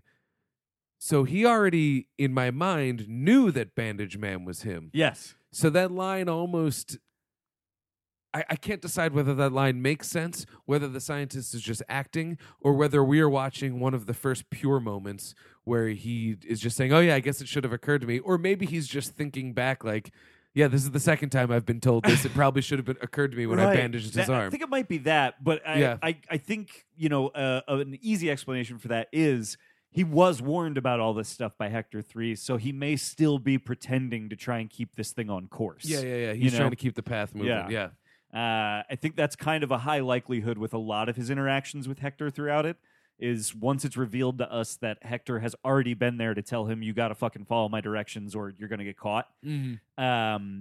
I think you can kind of suppose that most of what he's doing is that, like, one of my favorite moments is in the beginning of the movie when Hector first realizes he's traveled back in time and falls to his knees after seeing himself with his wife. They're looking in the binoculars. And then the scientist realizes, oh my God, that is what happens. And he falls to his knees as well. Yeah. And then later in the movie, we realize he fucking knew that the whole time. Because then you see him zip by behind him. Zip by behind him, and you literally see the scientist like look over his shoulder like, you fucking idiot, what are you doing? I can't keep this under control. Yeah. That and that's another one where they recontextualize a shot. I wonder if maybe there's a cool sound edit the first time around where we hear him go by. The same way that they showed Hector 3's hand reach around. Like, I know. I meant to go back and it sucked because my girlfriend came home and I was like, oh, and so we started talking I forgot to do it. I know. I have the same thought. Yeah.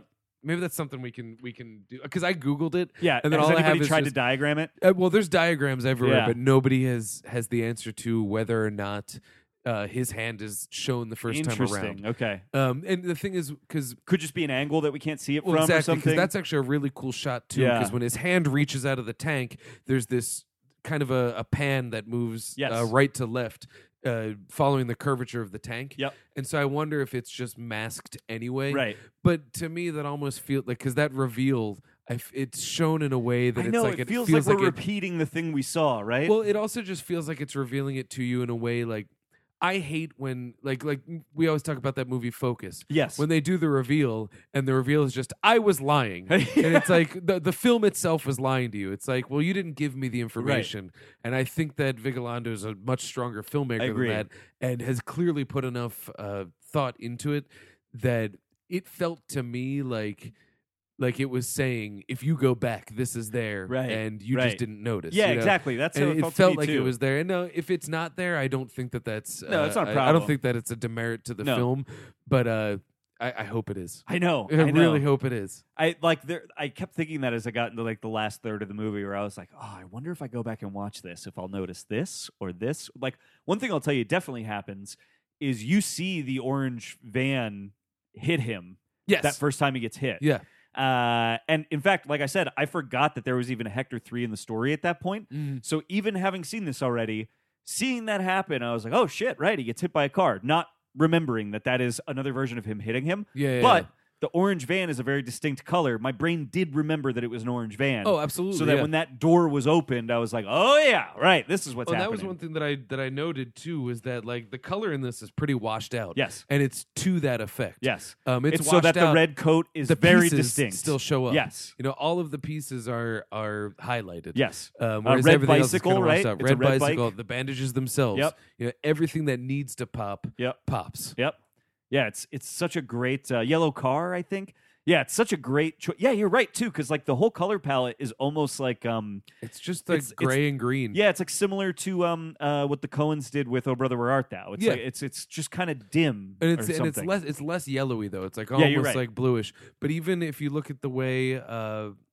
what's his name? Hector's dressed. Yes. He's wearing a beige sweatsuit. Yeah. His wife, on the other hand, who is a cutie pie, I might add, Yes. wears the red jacket that Yes. pops. Yep. You know, and so she is a piece of the puzzle. Mm-hmm. Oh, interesting. Yeah, the puzzle pieces are what kind of That's what jump we out. see. They all pop out in red, or Yeah. they have their titties out. Yeah, and so yes, yeah. so we know to bookmark that. Yeah. Even the scissors. Yep. The scissors shine. Yeah. You know, that is Well, key. they have those, if I remember right, they're like... a white and black handle, maybe. Like they have the handles, I remember, were very distinct. I always knew I was looking at those scissors. Oh, they have they're the barber scissors. Yes. Because the one the one like finger loop has that little curly That cue little- at the yeah, end. yep. Yeah. Yeah, the little tilde. Even and I even love too that the now this is just a joke, but the table. Yes. They make a point to show you the table and him saying you'll never fit it inside. Cut to later, it's flying through the house Yeah. willy nilly. Yeah. You know, so but it's a highlighted piece of the puzzle Yes. that we see. Yeah. Even the battery Yep. is meant to look, which the tech in this movie is pitch perfect. I love it. It's the best. Just Dude, the sound effects when he's walking through the basement the first time he it's gets so there good. Yeah. are literally like hilarious. It feels like he's in like a 1950s sci-fi serial. Mm-hmm. You're just hearing like wow, wow, wow. Oh, and it's all just buttons and light Yeah, up lights and yeah. stuff. Even the score is Oh, great. the score is just that droning like fantastic. bing, ooh, but it You know just what? has wing, wing, wing, wing, wing, wing over It it. kind of reminded me of the Under the Skin score that we both liked Little so bit, yeah. much. Yeah. Yeah. It has like an unsettling feeling, Yes. but this also has that fun 1950s Yep. sci-fi. I noted that my favorite kinds of movies, and they can either be really good or really Yeah. bad, are Twilight Zone episodes. Totally. And like, I actually really love the concept of The Forgotten. If you've never seen it, I think I saw that one. cool Nicole little Kidman? movie. No, Julianne Moore, close. Oh, I think yeah. I might be thinking of one of the Invasion remakes. Okay, that Kidman was Nicole in. Kidman, Yeah. but no, The Forgotten, and it's actually worth seeing because Yeah. it has a really cool ending. Would have been a great 30-minute, 45-minute short film. Yeah. They padded out to full length because they learned how to do this really cool effect where people get sucked up into the sky. Oh. It was one of those like they learned that effect and I built think I a movie did see around this it. movie. And it's like it's too much movie, but if that was a Twilight Zone episode, it would be Dude. perfect. Yeah. And there's examples of it done right as Yes. well.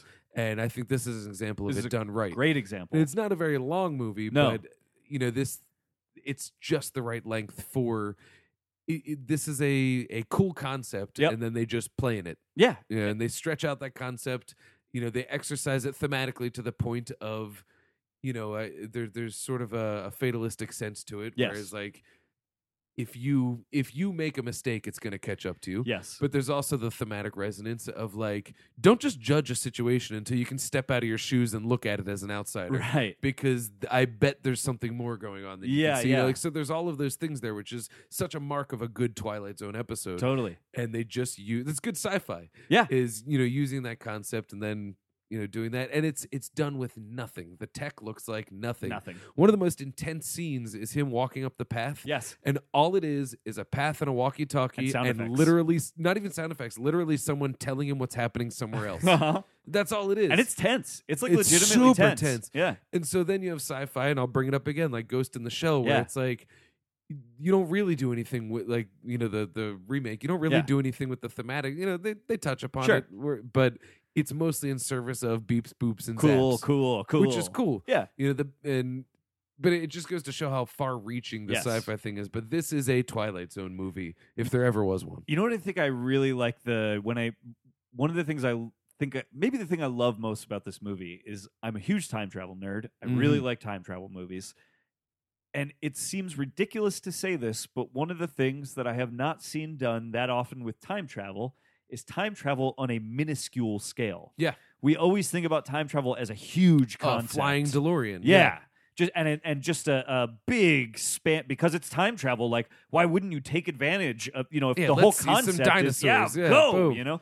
1 hour. 1 hour. 1 hour. It's such a perfect, tiny, cheap premise Yep. that he takes to bigger places and greater lengths than most time travel movies that He do uses take the the time to go device. see dinosaurs. He absolutely uses the device. Yeah. I mean, that's kind of the central character besides Hector is just Yes. that device. We always talk about when we did the Inception episode. Right. One of the brilliant things you said was the main character is Inception. Yeah. Everything else is just we watch the people deal with it, but that movie is just selling you on the concept of Inception, and we watch. This sort of does a similar thing. you're right. It doesn't use it to give us a hallway chase or No, anything no, like no, that. no. But it uses the whole idea is we're exploring what can happen in 1 hour. That's another thematic strength is Yeah. it's saying like just because you know what's going on right now, an hour from now, things could be very, very different. Yeah. Like he spends the whole movie thinking, not only do I know how to fix this, now I actually know exactly what's coming next. Oh, and what I'm fixing. So I can be on top of this shit. No, you can't. There's no way of knowing what's coming next because you don't know that there's already a fucking Hector 3 out there, and there's already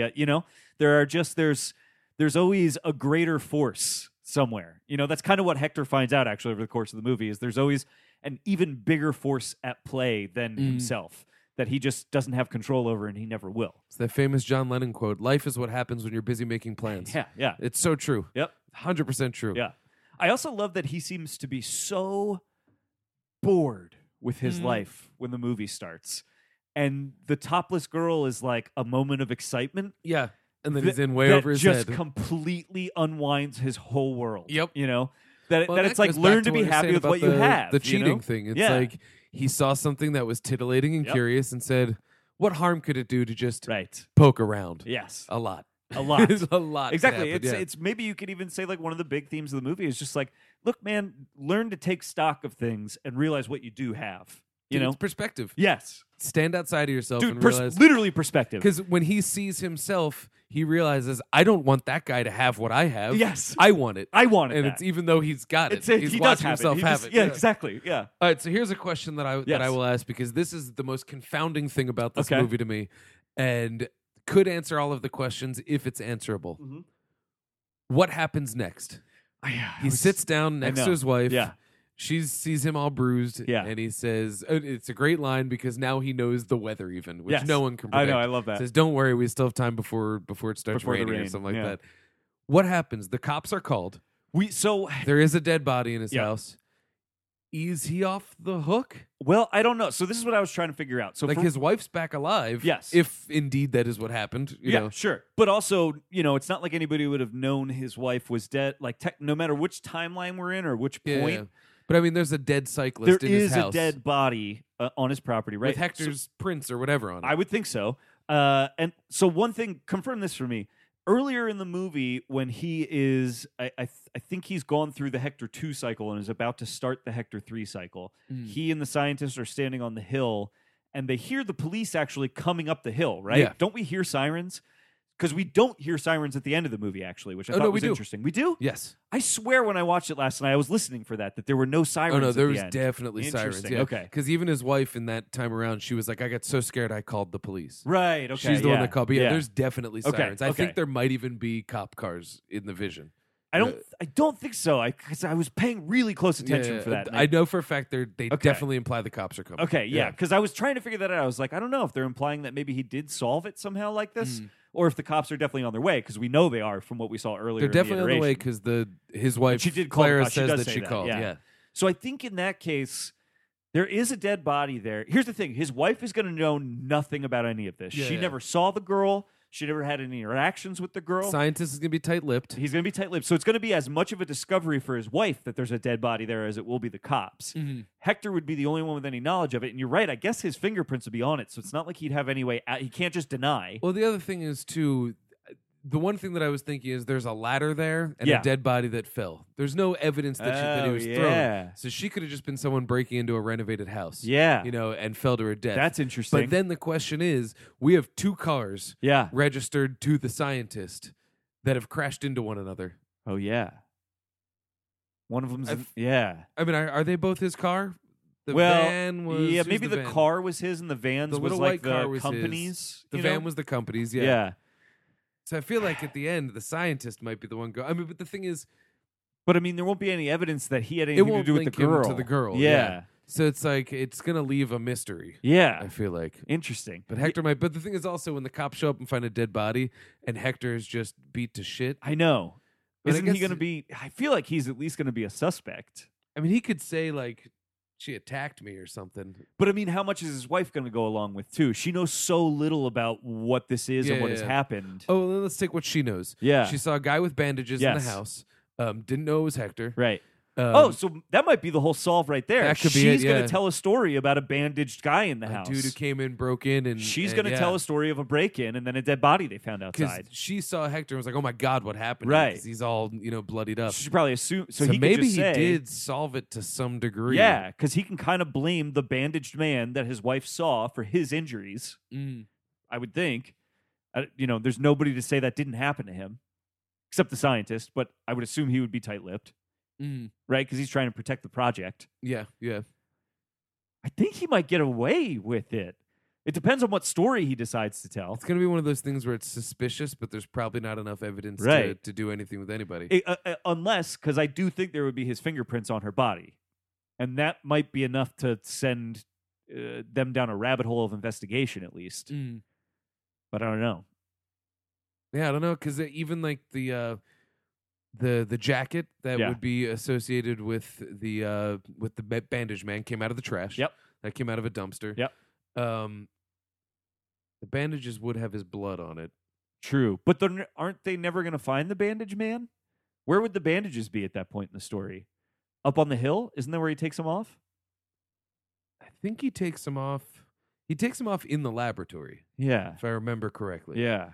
And so if he takes them off in the laboratory, then we could assume Depends that on they're how in the much trash, cleaning yeah. the science man does. Yeah. Science man. Yeah, I don't know. I don't That's the know. thing, I want to watch it. I know. This is still my favorite movie to watch other people watch Oh. because they can sit there and have their mind blown while I just watch what they're doing and investigate these little things. And because it's so, here's the other thing I love about this movie. We talk about this a lot with, it's not like this movie has a twist ending, let's say, but it's one of those movies where there's a trick to it, right? Yeah. And a lot of movies, once they reveal their trick to you, are not all that interesting to watch again. Oh yeah, The House of Cards turns out to be just that. Yeah. This movie is infinitely rewatchable. Its trick works on me every time. Mm-hmm. It doesn't matter how much I remember about it, the trick still works on me when I see it again. That's really impressive for what this is. Like, it's just a tight little time travel script. Oh, it's simple, but it's super thorough about it. Yes. Because that's the, I think by doing that Schrodinger's cat thing where just about any interpretation is probably going to hold water. Yeah. You eliminate like with Back to the Future, everybody Yes. always tries to pick it apart and Yes. pull apart, just little inconsistencies. Now, whereas I don't think any of those arguments hold any real water. No.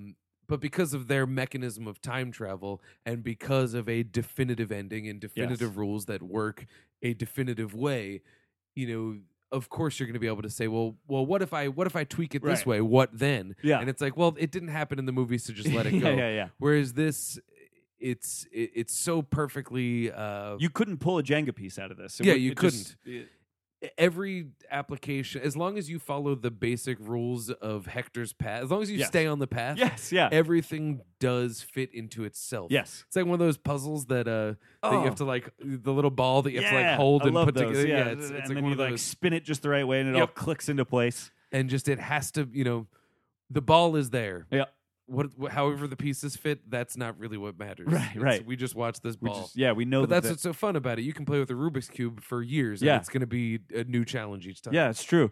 I really for some reason that you struck my memory about probably maybe my favorite part of the movie is just the middle chapter where we're sort of watching him go through the loop the second time because there's this great push and pull of like at first he's like doing the things he's doing because he thinks it's going to change things, and like halfway through he realizes he's actually just setting everything up to be what it already was for this all to happen.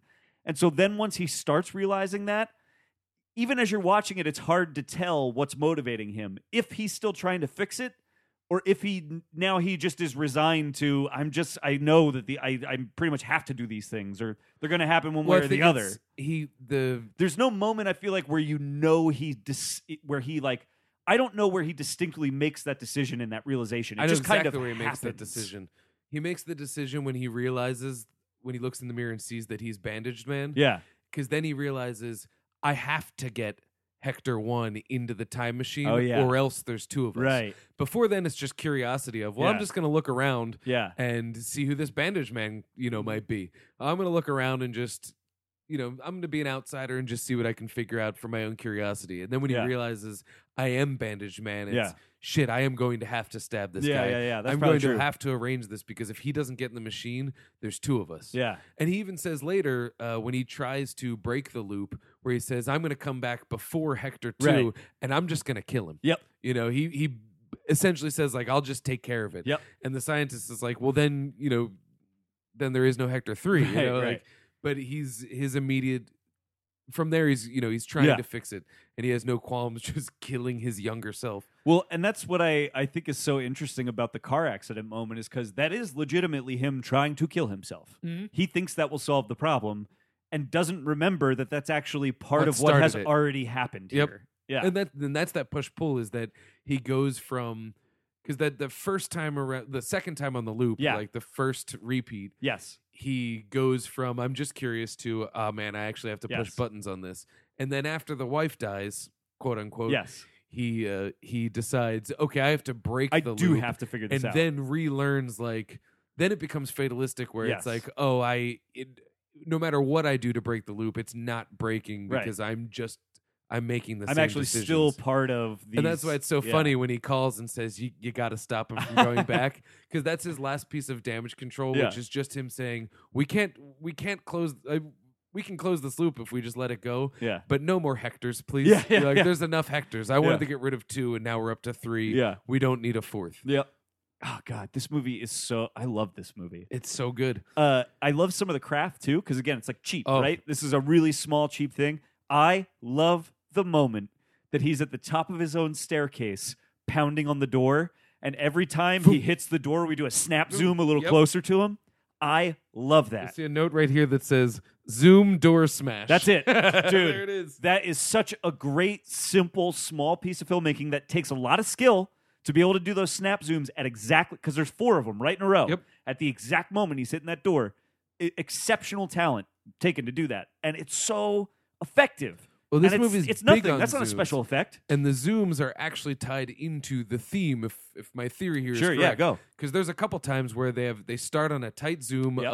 of the scientist's face. There's one, and he explains what's going on, and as he's doing it, you get like a reverse presidential zoom, pulling Uh-huh. all the way back until Hector's in the shot. Right. And we get a couple of those, and they're always at moments where Hector is realizing, oh shit, the picture's bigger as it pulls back. Interesting, yeah. But then as more information, like specific information, the reverse happens. Yeah, Where we someone's narrow in. expositing and it narrows back in. Interesting. And it seems to mirror Hector's motivation at the time. Yeah.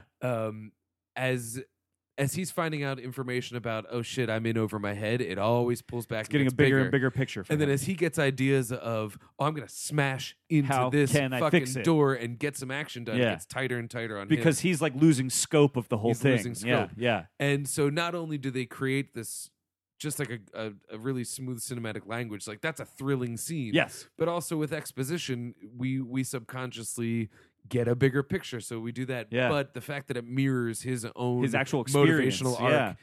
that's really smart That's filmmaking. really smart. when you're working with nothing. Yeah, nothing. You know, and same with the path. When the lights go on, we get a short geography of this path. Yep. We still don't understand the geography of the full place yet. Right. But we just have a man yelling in a walkie-talkie. Yeah. He's coming this way. He's coming Yep. that way. No. Just stay. Go slow. Be quiet. Yep. Shh. Do this thing. That's smart filmmaking. Super effective. Oh yeah. Yeah. It's man, he is such an interesting craftsman actually when you think about it. There's one shot when he first crashes in the car before they put Yeah. the bandages on his head, and it rests on the car wrapped around it, and we see through the windshield Yeah. of him just sitting there, and he's not bloody yet. You kind of see the wound on Yes. his head. He turns over his left shoulder, and the camera moves up Yep. to look at the road, Yep. and then it comes right back to him. And when it comes back, That's when his head's really bleeding, he's right? covered in blood. His hand's covered in blood. Yeah. So I know that they did that to hide a makeup artist coming in and splashing blood on him. But in the moment, it creates this just like, oh, good, he's okay. Yeah. What happened? Comes Yeah. back. Oh shit, he's not okay. Yeah, yeah. You know, like that's a really cool narrative moment. Yeah. That is Because you know, that's also what he's going through. it's is like, exactly what he's going I'm through. okay? Yeah, Fuck, I'm what not just okay. happened? Oh, I'm bloody as Yeah. hell. And then that is of course the moment where he becomes Bandage Man and Yes, learns that, yeah. that he is Bandage Man, has to do it. I love that. We it's need to, Bandage yeah, Man. there just needs to be a They do sequel call called him the Bandaged Bandaged Man. Yeah, yeah, yeah. There's actually a time loop movie. I don't know if you've ever seen it called Triangle. Oh, I really like Triangle, I actually. love Triangle, Yeah. but they borrow Bandage Man. Yes, from they do. it. I know, They, yeah. they pretty much steal Bandage Same, Man. But and like the whole concept that is too. also the concept's the same, Yeah. but it's such a fun concept Such to a watch fun- that play yes. around in it. Yes. Is super cool. Yeah, it's But yeah. actually come to think of it, a weird loose remake of Time Crimes. Yeah, It's very similar. pretty much. Yeah. But that shot about, you know, one of my favorite things, and anytime I've ever spoken to anybody who made a movie, my favorite question to ask is, what limitations ended up being assets. Yeah. And like that is a perfect example. Yes. The limitation is we need to get blood on this guy. Mm-hmm. But then it becomes this beautiful asset where it's like we capture that moment of him going, "Oh, good, I think I'm okay. Oh shit, I'm not okay." Yep. And it's just us masking someone splashing some Caro syrup on him. Yep. And like that is, I love that. Me too. Because you could have put a squib on him. Yeah, Sure. you could have covered him in blood right away. Could have cut a couple different angles so that we can just we can just see it. But yeah. instead, we get this awesome kinetic shot. Yep. We get this brutal kind of gruesome moment. Yep. We get a great piece of character work. Mhm. And it's all in service of hiding a makeup artist. Yeah. That's really cool. Yeah. You know, and that's when you take these limitations and apply them to make strong storytelling. And that's just the finest moment of it. Yeah. You know what I'm thinking about as you're talking about that? I'm pretty sure. So he gets beat the fuck up over the course of this movie. Yeah. I think entirely by himself. Yeah, pretty much. I think every injury he incurs is the result of himself. He gets stabbed, He gets in the stabbed shoulder in the arm by himself. He gets in a car accident By by himself. He gets the table thrown at him By himself. Yeah, I think that almost is- every injury is self-inflicted, Yeah, that's true. which is like just part of the weird, like, kind of physical He's in comedy a of the whole thing. self-destructive Yeah. spiral. Yes, You know, yes, he he just is. really is falling apart. true. I loved. I think it was A.A. Dowd wrote that Yes. AV Club one because I read that too when I was researching on this. Yep. I thought And that was it really a great does article. mirror that. Yes, it does. Whether it was purposeful or not, Sure. Yeah. who knows? Who cares? Yep. It matches up. I mean, but that's also It's a great thematic interpretation of what's Exactly. happening. And in and of itself, that's a character we all know too well. Yes. Is the guy who thinks he's all powerful and discovers that he just cannot control Yeah, chance. yeah. Cannot do it. And oftentimes we've seen it applied to one of the best applications of it. Every sitcom has done this. The guy on 2 dates at the same restaurant. Yep.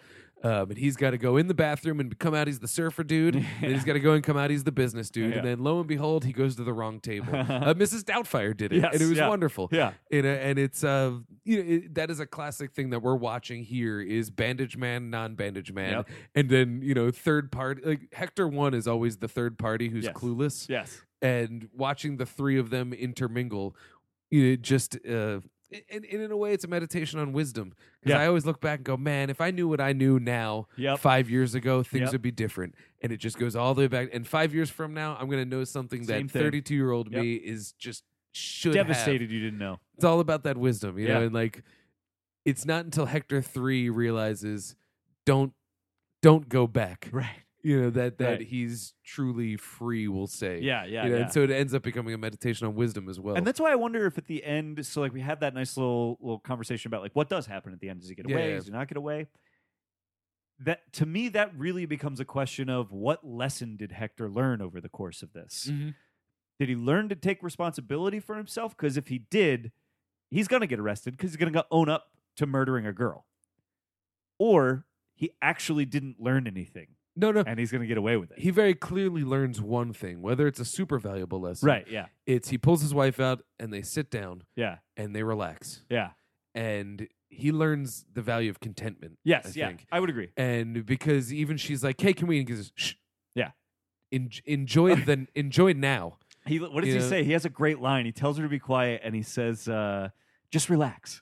That's Yeah. what he says. He goes, just relax. Just relax. Yeah. And I think he learns that lesson like that John Lennon quote, which is just, have your goals, do that thing and all that, but absolutely 100% be content with what you have. And there is value in living in the now. Yeah. By living in the past, he ended up, Living in the past was hell. living in the past. And it took him being jealous of his past self. Yeah. Because that's what I'm saying is I look back and go, man, if I had what I have now with the time I had Then. 5 years ago, and here I am jealous Yep. of 27-year-old Dan. Yep. Meanwhile, 32-year-old Dan has this wisdom that he's wishing He's he could better apply. off, kind of. Yeah. And it's like, I have that wisdom. yeah. I have less time, Yeah. but I have the wisdom. Apply it. Enjoy And it so now. I think he does learn to live That's in the now and interesting, yeah. appreciate the moment. Yeah. So he does complete an arc. Yeah. In order to decide whether he learned about taking responsibility is something that I just don't think The movie doesn't has really the get there. information Yeah. for. Yeah. And if it did, then we would lose the closed loop Yeah. idea of it, which I think is more valuable. You're right. Yeah. But he does learn about living in the moment For sure. and appreciating what he has. Because even at the beginning, they're renovating. he's they're clearly renovating so an old bored. house. Yeah. That is another aspect of just taking something old and Yep. applying what you have now to it. Yep. He's renovating an old house. His wife is making a table. He's you're never gonna fit in there. I'm going up to bed.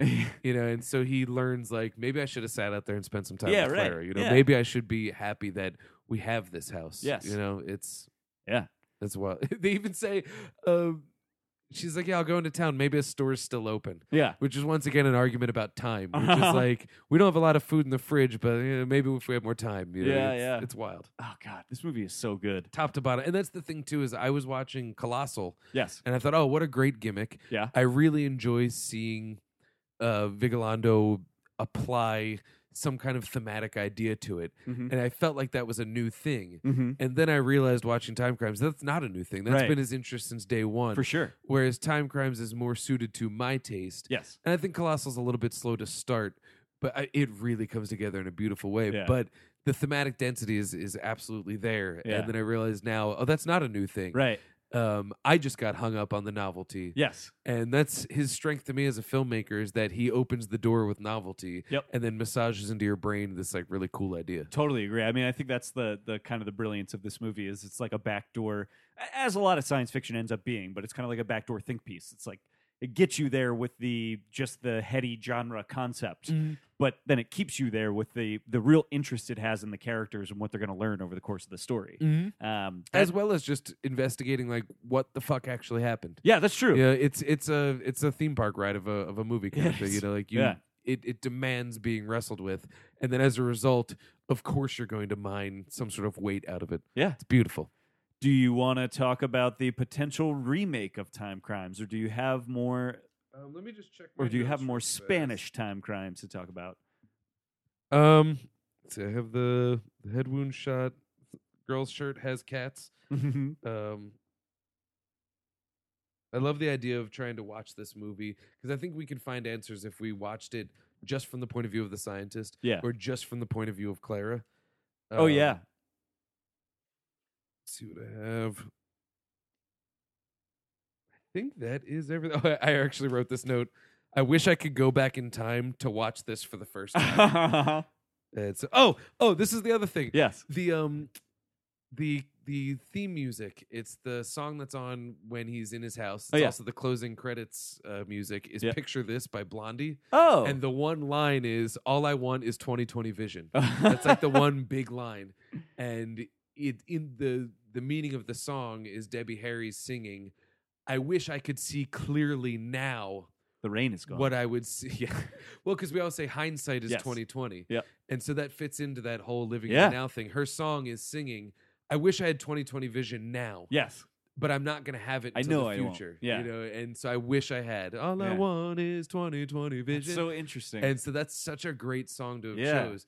And it got me thinking too, like there's a couple of background news reports that we hear that are in Spanish that aren't subtitled. I know. I was thinking that I want to know what they say. Me too. But vice versa, we get the gift of a Spanish speaking audience would hear that song and not get that little nod. Right. They might not. Yeah. So it's like there's a little bit for everybody. yeah, that's true. Um, I was thinking that the whole time. I was like, man, I wish I bet there's knowing probably something. there's probably something interesting Even in if those just news a silly reports. gag. Yep. Yeah, it's something. Yeah. But I love that song, 20/20 Vision. Yeah, it's great.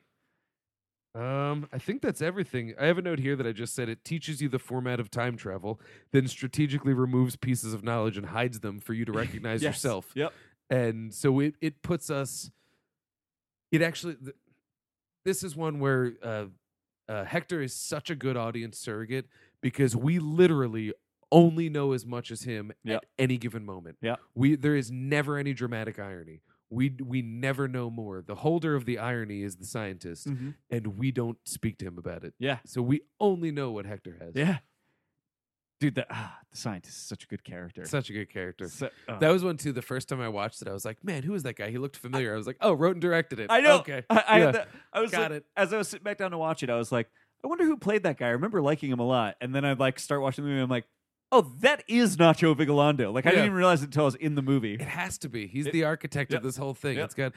If I think it's VHS 3 that his thing is. Yeah, I don't know if you remember what the I story didn't was. see the third one, so I may not have seen his then. Okay, well, what it is, and I won't say too Yeah. much, is this guy. He's just a scientist. Yeah, He fires up his machine, and it's a portal. yeah, And looking at him from the other side of the portal is him, Yeah. the scientist who just built a portal to this parallel world. So they both realize, wait a minute, Yeah. we both live in parallel worlds and at the same time invented this Turn item these machines on. and we turned it on and now we can do it.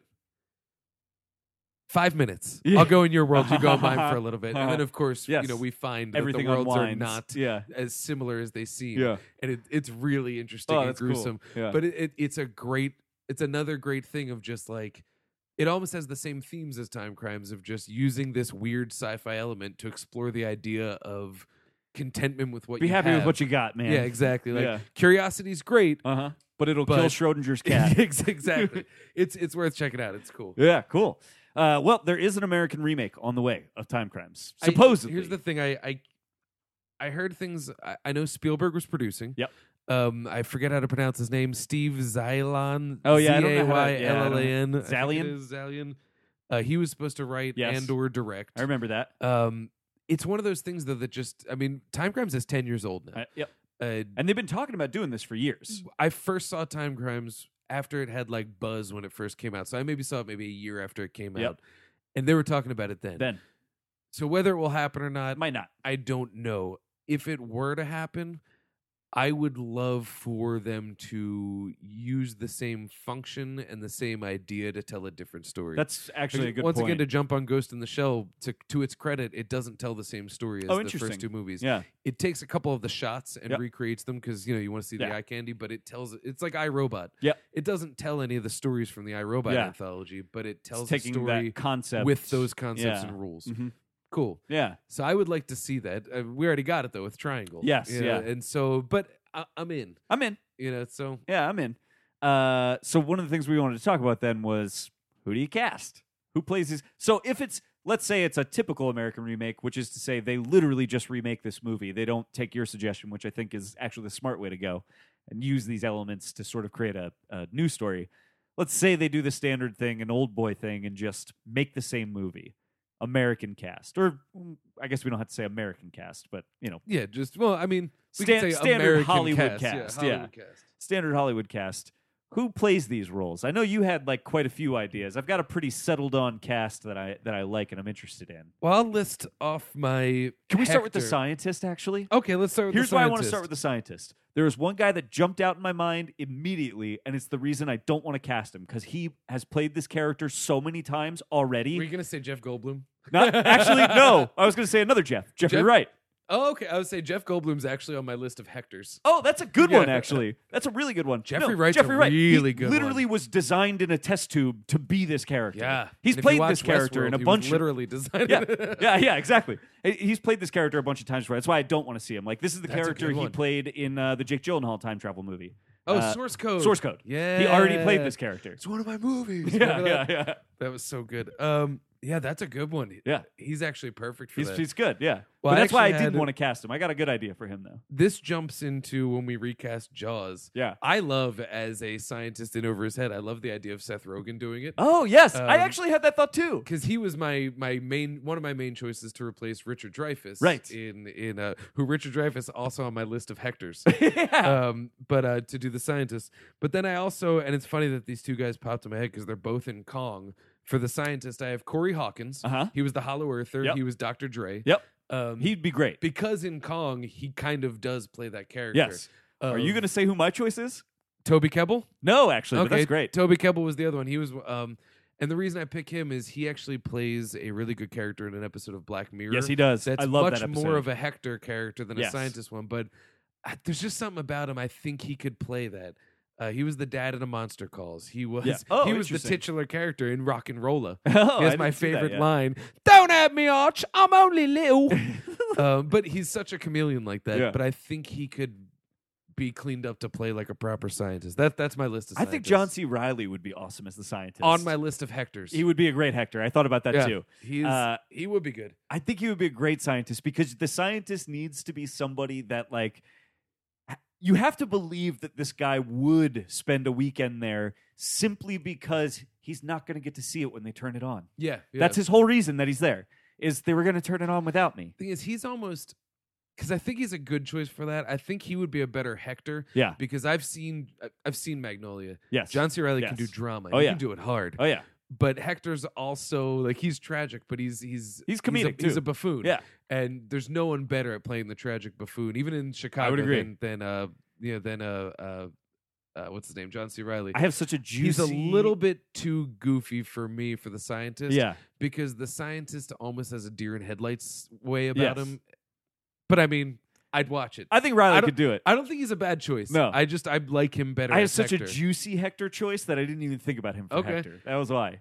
Well, then let me rattle off my not number one Hectors, and I'll Please. save my Please. juiciest one. So I had John C. Reilly, Yep. Jeff Goldblum, Yep. Richard Dreyfuss, Yep. Peter Stormare. Oh, If he could drop his accent Yeah. and play, because he can do Goofy. Yes, I've he seen him can. do Goofy. Yeah. He can do Fargo. Uh-huh. I've seen him do Fargo, and he's Uh-huh. terrifying. And then the other I one, like that. Liam Neeson. Dude. Do you think he could be like schlubby enough though? I feel Yes. like that schlubby thing is part of it. I don't know if he can, but I want it so bad that Yeah. I'm seeing it. Remember when he was on that, when he, the list, I make lists. What was that Ricky Gervais thing that he did? Oh, extras. So there wasn't extras though. It was Life is Short. The Oh, one with Warwick yes, Davis. that's the one he was on. Yeah, It shows that he gets comedy. Totally. The thing is, he's playing what we now have as the Liam Neeson old man action trope star. Yeah, of But then I think of something like A-Team, yeah, where he's a little bit lighter, but Little he more still light. doesn't quite get to the buffoonery. yeah. I think he could play It would be buffoonery, interesting. because he's a big bear of a man Yeah. like that. He's a grizzly bear. He reminds me. Actually, he would be my choice to if they ever did the remake of Tony Erdmann over Oh, Nicholson, Yeah, because he could do that. But then the question is, whereas Nicholson, I know can do Goofy. yeah, yeah. I yeah. just don't know if Liam Neeson can do it. But I really want to see it. He was very good as good cop, bad cop in Lego Movie. Yeah, that's which true. is not a physical performance, so it's hard to say. But that's a really strong comedic performance.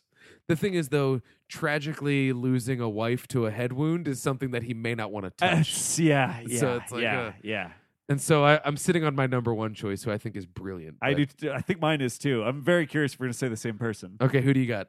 Colin Farrell. No, not at all. But I actually sort of in the same thing. But Colin Farrell's great. Post Lobster, Yeah, where he was a little bit chubby in that, yeah. and we know he does have he can do kind of a tragic comedic thing. Oh yeah. I actually think he would he's not even an actor I'm actually crazy about necessarily. I've seen him be very good in quite a few things more recently than in the past, but I'm not even crazy about him. But when I thought about Hector, all I could think about was him.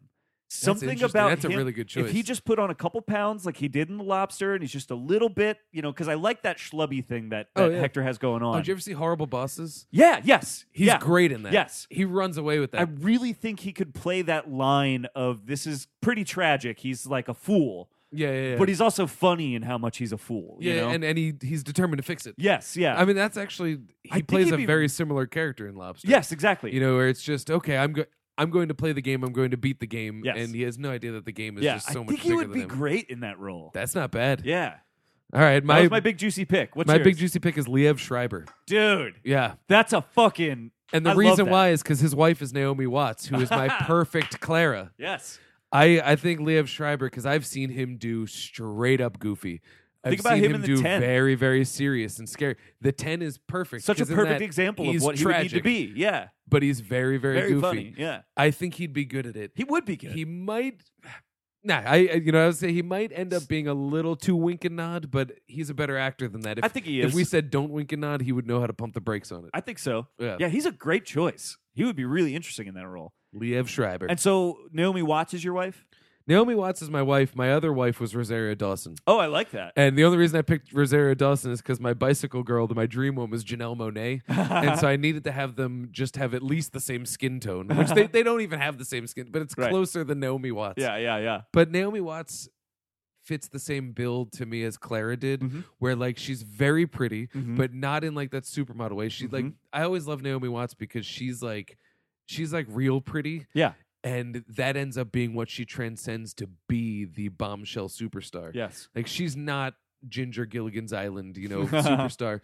But she can do that. Oh, yeah. She can be Fay Ray in King Kong. She Yeah. does that Yeah. and captures that. But when she just plays housewife, she's that too. I love Naomi Watts. Me too. And she actually does both of them. She plays a fantasy version of that in Mulholland Drive, as Uh-huh. well as just wild-eyed normal person in over her head.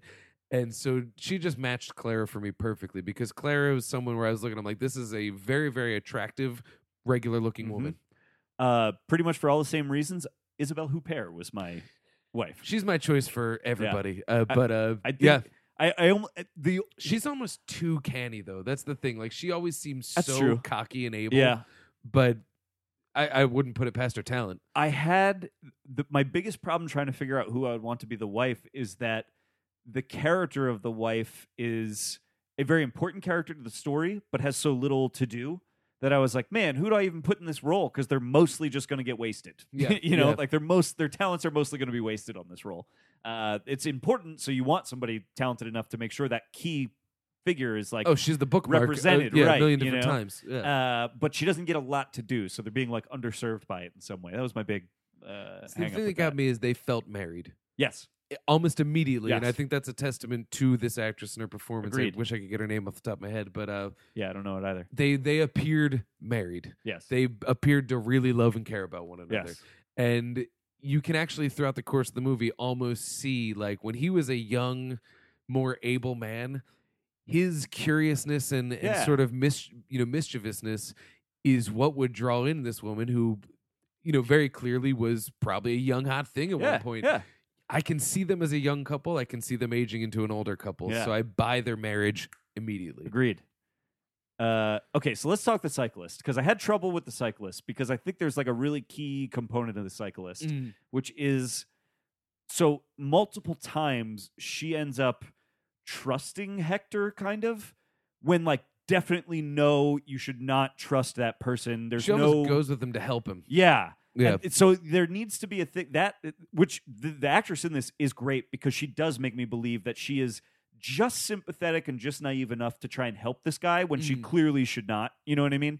Like to me, he hits a level, like a peak pretty early of like something weird's going on here. Walk away from this man. Well, and she does try to run. She does. Oh, and yeah. Then it becomes a thing She of needs force to be where he, smart like, enough. forces her to, yeah. For sure. So here was my thought for that. Okay. Gillian Jacobs. Oh, that's pretty good. I like that. I think that she has, because she's got to have like a really striking look, because she's got to be, she really has to draw him, like before topless She's anything. got to be a bookmark. She's got to draw him in, but she also has to be capable that's of true, because playing. I guess the first time he sees her, she's clothed. she's so that actually almost nullifies what I was saying before about her ultimately being dead when he first sees her, because that's right. she's standing there. She is, yeah. Like, look thoughtful. Right, yeah. It's pretty good. But we have to believe those moments where she like kind of trusts him even though she shouldn't. Yeah. I feel like Gillian Jacobs would like and she nail even captured that. too the whole idea of like, I probably shouldn't be trusting Right. him, but I gotta help. I view him. myself I as have, a good yes, person. exactly. Yeah, I yeah. have this sympathy that I need to like act on. Yeah, That's a good choice. I think she would be good at that. I had Rooney Mara. Oh, dude, that's a great choice. She's also like, she comes across sometimes as a little too morose, Yeah. and that might damage it. But then again, like in Lion, she was glowing. Okay. She had to play somewhat morose foil to his, I got to get home and I can't be held down. Yeah. But she is a more hopeful role, whereas, we're conditioned to see her as Social Network's, the spite girl that spawns the whole thing. Right. Like I would almost think of her as maybe Elizabeth Salander from Dragon Tattoo. Yeah. I was gonna say I almost think of Mara as being maybe a little too clever to even get involved in the situation. If that but I makes also, sense. if they played it a little different, I could see her being curious enough yes. to do Yeah. it. Yeah. But so she was. This is a tough one to cast. She Yeah. was one because the movie that would get made, I guarantee you, it would be Mary Elizabeth Winstead. Yeah. Yes. It would yes, 100%, yes. and she'd would be a way bigger component of the story. She'd be a little more focused on. She'd be great for it. She would. Actually, now that I'm thinking about it, when I think she was essentially that role in Swiss Army Man, and ran away with it, and she was a surprise appearance, and they didn't overuse her star That's power. true. She That's might true. actually be pretty. She would be decent good, for it, yeah. actually. The other one is I'm just going to run through the cast of Scott Pilgrim. Every female character. Oh, in Scott I was Pilgrim, literally because gonna say her Alison Pill too. would be awesome for Oh, it. that's not who I was going to say, but Yeah. yes, she would be. Who are you going to say? Brie Larson.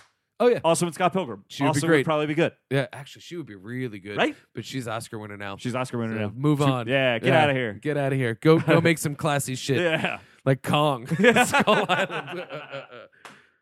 Yeah, that was a tough one. Rooney Yeah. Mara and Janelle Monáe were the first, because I just want I do Janelle like Monáe those, in though. everything because she's the best. She's great. But Rooney Mara was the first one that popped in my head, and I couldn't replace her. With I like anyone those else. choices. I Yeah. think they work.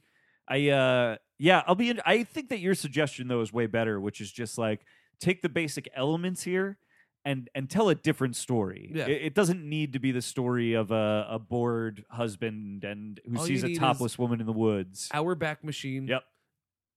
That's it. And, Yeah, and, and a a filmmaker that's interested in telling a layered story like The that. series of mistakes could be anything. Anything. They don't Yeah. need to be centered on a topless girl in the woods. They don't need to be centered on a car accident. They don't need to be, you know what I mean? It could Mm-hmm. be any series of mistakes as long as they're like tightly interwoven with each other. That's Mm-hmm. the really important piece, is just how they're woven together.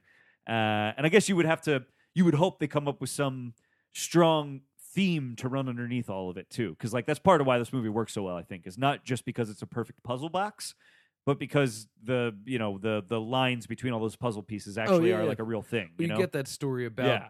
looking outside yourself, Yes. about living Yeah. you need to use that device to say something else. Yeah. Because that's like when you look at Back to the Future, the other best time travel movie is Yes. that is a story about making good decisions. Yes. You know, that is a story about thinking about the future Mhm. when you're living in the present. Yeah, You know, right, That's kind of Yep. what that's about. You know, Marty's whole arc is learning to, to what's the word? To check his ego. Yeah. You know, Yeah. and Yes. you know, that's he doesn't get in the accident with the Rolls Royce. Right. You know, he learns to check his ego, and he learns to think the future isn't written yet, so Right. make it a good one. Yeah. You know, and so like that's they need to come up with some kind of new theme that isn't the time crimes thing, Right. that is based around, because that to me, if I remember correctly, is what Triangle was lacking. Yes. Triangle was more about just let's have fun. It's a with really the fun device. puzzle. Great device. Yep. Predestination was that, Yes. and that had a different functioning timeline. And For that sure. was much wider scoping, even though a small scale thing. Yes. And that was, if I remember correctly, because I've only seen it once. That's also just a puzzle box. It's just a mostly. puzzle box. Yeah. It's more about us just being like, "Oh man, that's crazy," Yeah. and playing with the concept. Yes. And so, yeah, you need to, in keeping with the spirit of time crimes, you would need to do that. Yeah. And in keeping with the title, there'd have to be a crime. Yes. Yeah. You That's, know, that- that's true. Actually. Yeah. Well, that was another thing that I read, was that if we read it as, none of this was supposed to happen, and just his curiosity got the better of him, ultimately he does commit one time crime, and that is the death of a young girl. Yes. You Yep. know, and so it's like, there's your crime. Yep. And, That's it why. is what it is. That's why I was kind of getting into that thing at the end, where it's like, well, I don't know, what do we actually believe about him at the end? yeah. Will yeah. he turn himself in or not? You know. And I think you're right, though, is the movie does not really direct us one way or the other Yeah, as to yeah. whether that would happen. He just commits a time crime. Yep. You know, Yeah. that's so God, good. It is. This movie is so good. Yeah. I like. It's perfect. I I really don't think there's anything I'd change about it. I totally agree. This is one of those movies that's like lifetime pass, Nacho. Yeah. Oh yeah. Make whatever you want for the rest of your career. And he's a filmmaker that has not been tapped No. to do any, like this. His new one stars Anne Hathaway, Yep. Jason Sudeikis. It's got what's his name? He's in Oh Brother Where Art Thou? Why can't I think of his name? Oh, who plays Pete? Brother Pete? maybe he's a John three Turturro? namer. Not John Turturro. Oh, not oh, George Clooney. He's oh, a three namer. Motherfucker, I know that dude. He oh god, he's in that movie where I think he even directed it, where Edward Norton plays his own twin. Yes, he did direct that. Uh, Tim Blake Nelson. Tim Blake Nelson, yeah. And he's great in Colossal. Oh, he's like, so but good. this is a movie that, it is defined by its limitations. I mean, Sure. they don't. It's very much a low key movie. Yep. By having the kaiju attacks happen in, which is so funny, in Seoul, Korea. Seoul, love it. Yeah. It keeps the budget small and all that, but like this is a mainstream movie. Yeah. And he hasn't been tapped to Star Wars. He hasn't. No, and yeah. I hope that if he does, awesome. Great. I'll But be I excited to want see it. Vigilando to just continue making his Me movies. too. Yeah. Me too. They're Like so I good. recommend people see Open Windows. Yeah. If you look it It's a up, good it's movie. got very mixed reviews. People are all over about it. I think it's a really great movie. It's still somewhat. I've only seen it once. I've been meaning to watch it Yeah. again, especially after really enjoying Colossal. Yeah. I was like, I really want to go back because I watched it and it was one where I was so wrapped up in the novelty and the fun of the device. Yeah. That I think and actually just being blown away how Sasha Grey is a great actress. She's great in it. And just ended up kind of probably losing, like the first time I watched Time Crimes where I went, wow, neat. Yeah. And so I'd like to watch that again. Yeah. I bet there's something on I think about there's some really interesting stuff going on in this movie. And if I might recommend this to people, do a digital download on that one and watch it on your laptop screen. Oh, yes. It will bring you into that movie in a way I can't even explain. I to rented you. that one on iTunes and watched it on my iPad, and then like 2 days later it was on Netflix. Yeah. Yep. I think it is on Netflix now, yeah. It might be, yeah. It is worth watching on a portable device of some kind because it will actually bring you into the experience of the movie in a really interesting Absolutely. way. Yeah. Yeah, that is cool. Yeah. Yeah, he's a creative filmmaker. he's great. Just even if he wrote a movie that was a stinker, which he hasn't, they've all been great to masterful. Yep. Because like even Colossal, which took me a while to find its Kinda vibe, like get into it. Yeah. a second time around, it might be a problem. It took me a while to find its vibe, but when it did, I was floored. Yeah. Even if he made a movie that was a stinker, I would know that at least I'm going to watch a really cool concept be explored. Yeah, exactly. Yeah. And I got to say, the thematic, I won't spoil anything, Yeah. but in Colossal, what he thematically tries to tackle is so relevant, so on point, and because of the device, it actually touches upon the idea of personal responsibility and the idea of just the way people, but generally men, try to own people based on, well, I've done this for you. Yeah. So now, but it goes into this whole thing of personal ownership and personal responsibility in a way that, if talked about at face value, would cause people to just shut down. Yeah. And instead, it plays Because it's with big monster battles. Well, it's big monster Yeah. battles. So you have this idea of because that's the hardest thing for anyone to understand is personal responsibility. Yeah. It is an aspect in everything we do. Mhm. And he just really touches upon it in a way here where I was like, wow, this is a lesson that I think we all need to have just reinforced and retold. Yeah. And if someone just straight out said it, everyone's reaction, including my own, would be like, you can't do that. Stop. It's cool. Yeah. Yeah. Oh, I'm so excited to It's see good that. stuff. That was mostly why I wanted to do It's this really for this funny. episode. Is I'm excited to see Colossal, and I feel like more people need to know Nacho Vigalando's name and get excited about Colossal. Oh, absolutely. And Vigilando, we're tweeting this at you because I want you Yeah, to hear it for so sure. we can ask you some questions. Oh, I would love to pick his brain. Oh, my God. Yeah. He's one of the best, Yeah. probably the most exciting filmmaker, I think, working today. Yeah. I love him. And by the Most way, exciting storyteller, I'll Yeah. say. Because that's what he does well. and hey, don't feel bad about casting yourself in more of your own movies. I thought you were pretty damn good in this Yeah. movie, Nacho. I really Does he liked show you. up in Extraterrestrial? I don't know. I I've only didn't see once that a while one. ago. And I don't You'd like that remember a lot. if he's That's in. a I good know. one. I really want to see it. That actually stars. Did you ever see the Last Circus? No. It's like a crazy Spanish clown horror movie. Whoa. Well, it's this guy who plays a sad clown, Oh. but he gets involved in a crazy carnival battle and all that. Yeah. It's really wild, but Yeah. he's in it. The actor who plays him, he's wonderful. Oh, that's Yeah, awesome. it's cool. Oh, I love it. Well, Nacho, be in another movie. We like you. Yeah. I think you're great. Keep making them. Keep making them, bud. You want to close up with some plugs? Yeah, so you can find me on everything, Twitter, Letterboxd, Facebook, all that. Just my name, Dan Scully, at Dan Scully on Twitter, all that fun stuff. You can check out my writing on Cinedelphia.com. Cinedelphia. That's Cine, like cinema. Yes. I always realize I C-I-N-E. mumble that. Yes. And CinedelphiaFilmFestival.com is where you can get updates of the upcoming film festival. A lot of really cool stuff coming up. You're not going to want to miss it. And Philomoka will be decked out in posters from the Deadly Prey Gallery. Oh, yeah, right. And so I actually interviewed the curator Did you? a couple days ago. Really interesting guy. Awesome. And I learned a lot about the Gainan film business. Yeah. And so go check it out. There's really a lot of cool stuff. It's just a cool event that happens every year, and you can movie's been part of it in the past. You can come be a part of it too, and everything is cheap as shit. Yes. It's gonna be awesome. Yeah. So please come check it out.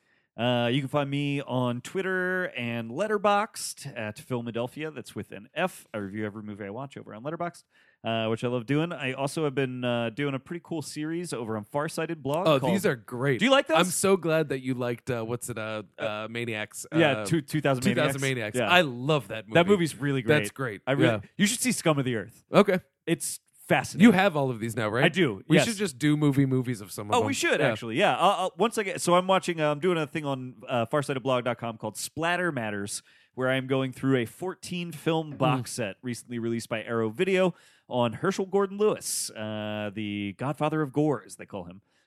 So I'm. You can find my reviews of 14 of his movies. I've done 3 so far, but I'm making my way through them. It's great. Yeah. I've been enjoying those a lot. farsightedblog.com. It's funny because 2 years ago you didn't even like horror, nope. and now you're doing like an expose on one of the legends, I and, know. a good one, like an Thank you, informed yeah. and good one. Well, I and it's highly fun. compliment. It's kind of fun for me because I don't have the context that I feel like most people that would write about him do. If That's that makes valuable sense. to the writing. I Yeah, think. yeah. I'm coming at it very fresh. Well, it's almost like you're coming at it with the mind of the original audience, Right. Which you won't find because they're all dead or sullied by having just had it inundated with Right, them. exactly. So I get to come at these with like fresh eyes, kind of, and it's a lot of fun. It's cool. So you can find that over on farsightedblog.com. I also still write for thatentertains.com. And look up our show. We're on Twitter, Facebook, Tumblr. I like 2 movie. That's numeric 2. And you could send us an email at gmail.com. Our next episode Yo, is a yes. very special episode. We've got a really cool guest coming in. I'm going to let you do this, though, because Yeah. you know the names. Yes, this is Faye Merman. She is an old friend of mine who is directing a documentary that I believe is going to be called Humongous. I think that's what it's going to be called. It's about a guy who is apparently very well known in the Mad Max fan community, which is a thing, as portraying Lord Humongous at all of these fan events. And so she has made a documentary about the Mad Max fan community, specifically the fan community that has sprung up around Road Warrior. I guess it's like very specific to that movie.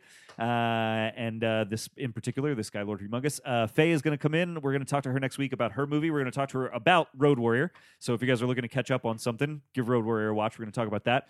And we may get this guy who plays Humongous at these fan events here in the studio. He might actually tag along. So it's going to be cool. She's got a documentary coming out later this year all about that. They went to Australia at all the original filming locations. It's going to be pretty neat, actually. Will we be watching Road Warrior with them? Or I don't think we'll be watching it with them. But we I- should give it a revisit, Yeah, yeah. I think that's... She said she would like to talk about it. So, Okay, so yeah, if you're listening, go watch Road Warrior. Yeah, to give get Road ready Warrior for a it. watch. That'll We're be going the way to do it. do a little bit of talking on that, promote her doc a little bit, talk to her about that experience. It's going to be fun. And make sure you follow our Twitter because we're going to put up a poll for the next episode Yes, after that. I So think we we can will. actually run a nice long poll and get Yeah, a lot that'd be of, lot great. of votes. Actually, it turns out Twitter limits those to a week anyway. Okay, well, that's fine. So We can do that. We'll get some votes. yeah, It'll be good. but look for that. We'll figure out what you guys want to hear us talk about next. We like doing that. I think actually we'll probably start using that as kind of a format to fuel the show as we move forward, which is great. All right, I think that'll do it for me. Anything else from you? You want to talk about dick nose one more time? This dude's nose was a dick. It was a dick. It was a dick. It's not a nose. Balls. It's a dick. If he had a mustache, it would have looked like pubes. Yep. It's crazy. It was Yeah. a dick on his face. And I recommend Belko Experiment. Yeah. And if you do see it at the United Artists Riverview, Yes. make sure you walk up Reed Street, Uh-huh. heading west. Uh-huh. And on the southeast corner of Uh-huh. Reed Street, there's a very real chance because that's the house that he went into. Uh-huh. One of those It's houses. like right there, after you cross over front. you might see a man with a penis for a nose. Yeah. And if you are the man with a penis for a nose, Please reach out to us. please reach out to us. I would like to pick your nose. No, I'd like to pick your brain. Actually, I'd like to just ask questions. Yeah. Yeah. Yes. I would. I would be fascinated. Namely, to- how? Ah. You didn't make us go high. We just had to talk about it. It's wild. I mean, you can't have a dick for a nose and not know. I literally had somebody ask me, "Are you sure he wasn't wearing a sex toy?" You'd think, Yeah. but it I was. wish I could explain to you. It was fleshy. It was a thing. It was a dick nose. I know this sounds crazy, but it's actually crazy to me that you think he had a sex toy on his face. Yeah. That's even weirder to me than him just having a dick for a nose. He had a dick for a Because that's nose. what he had.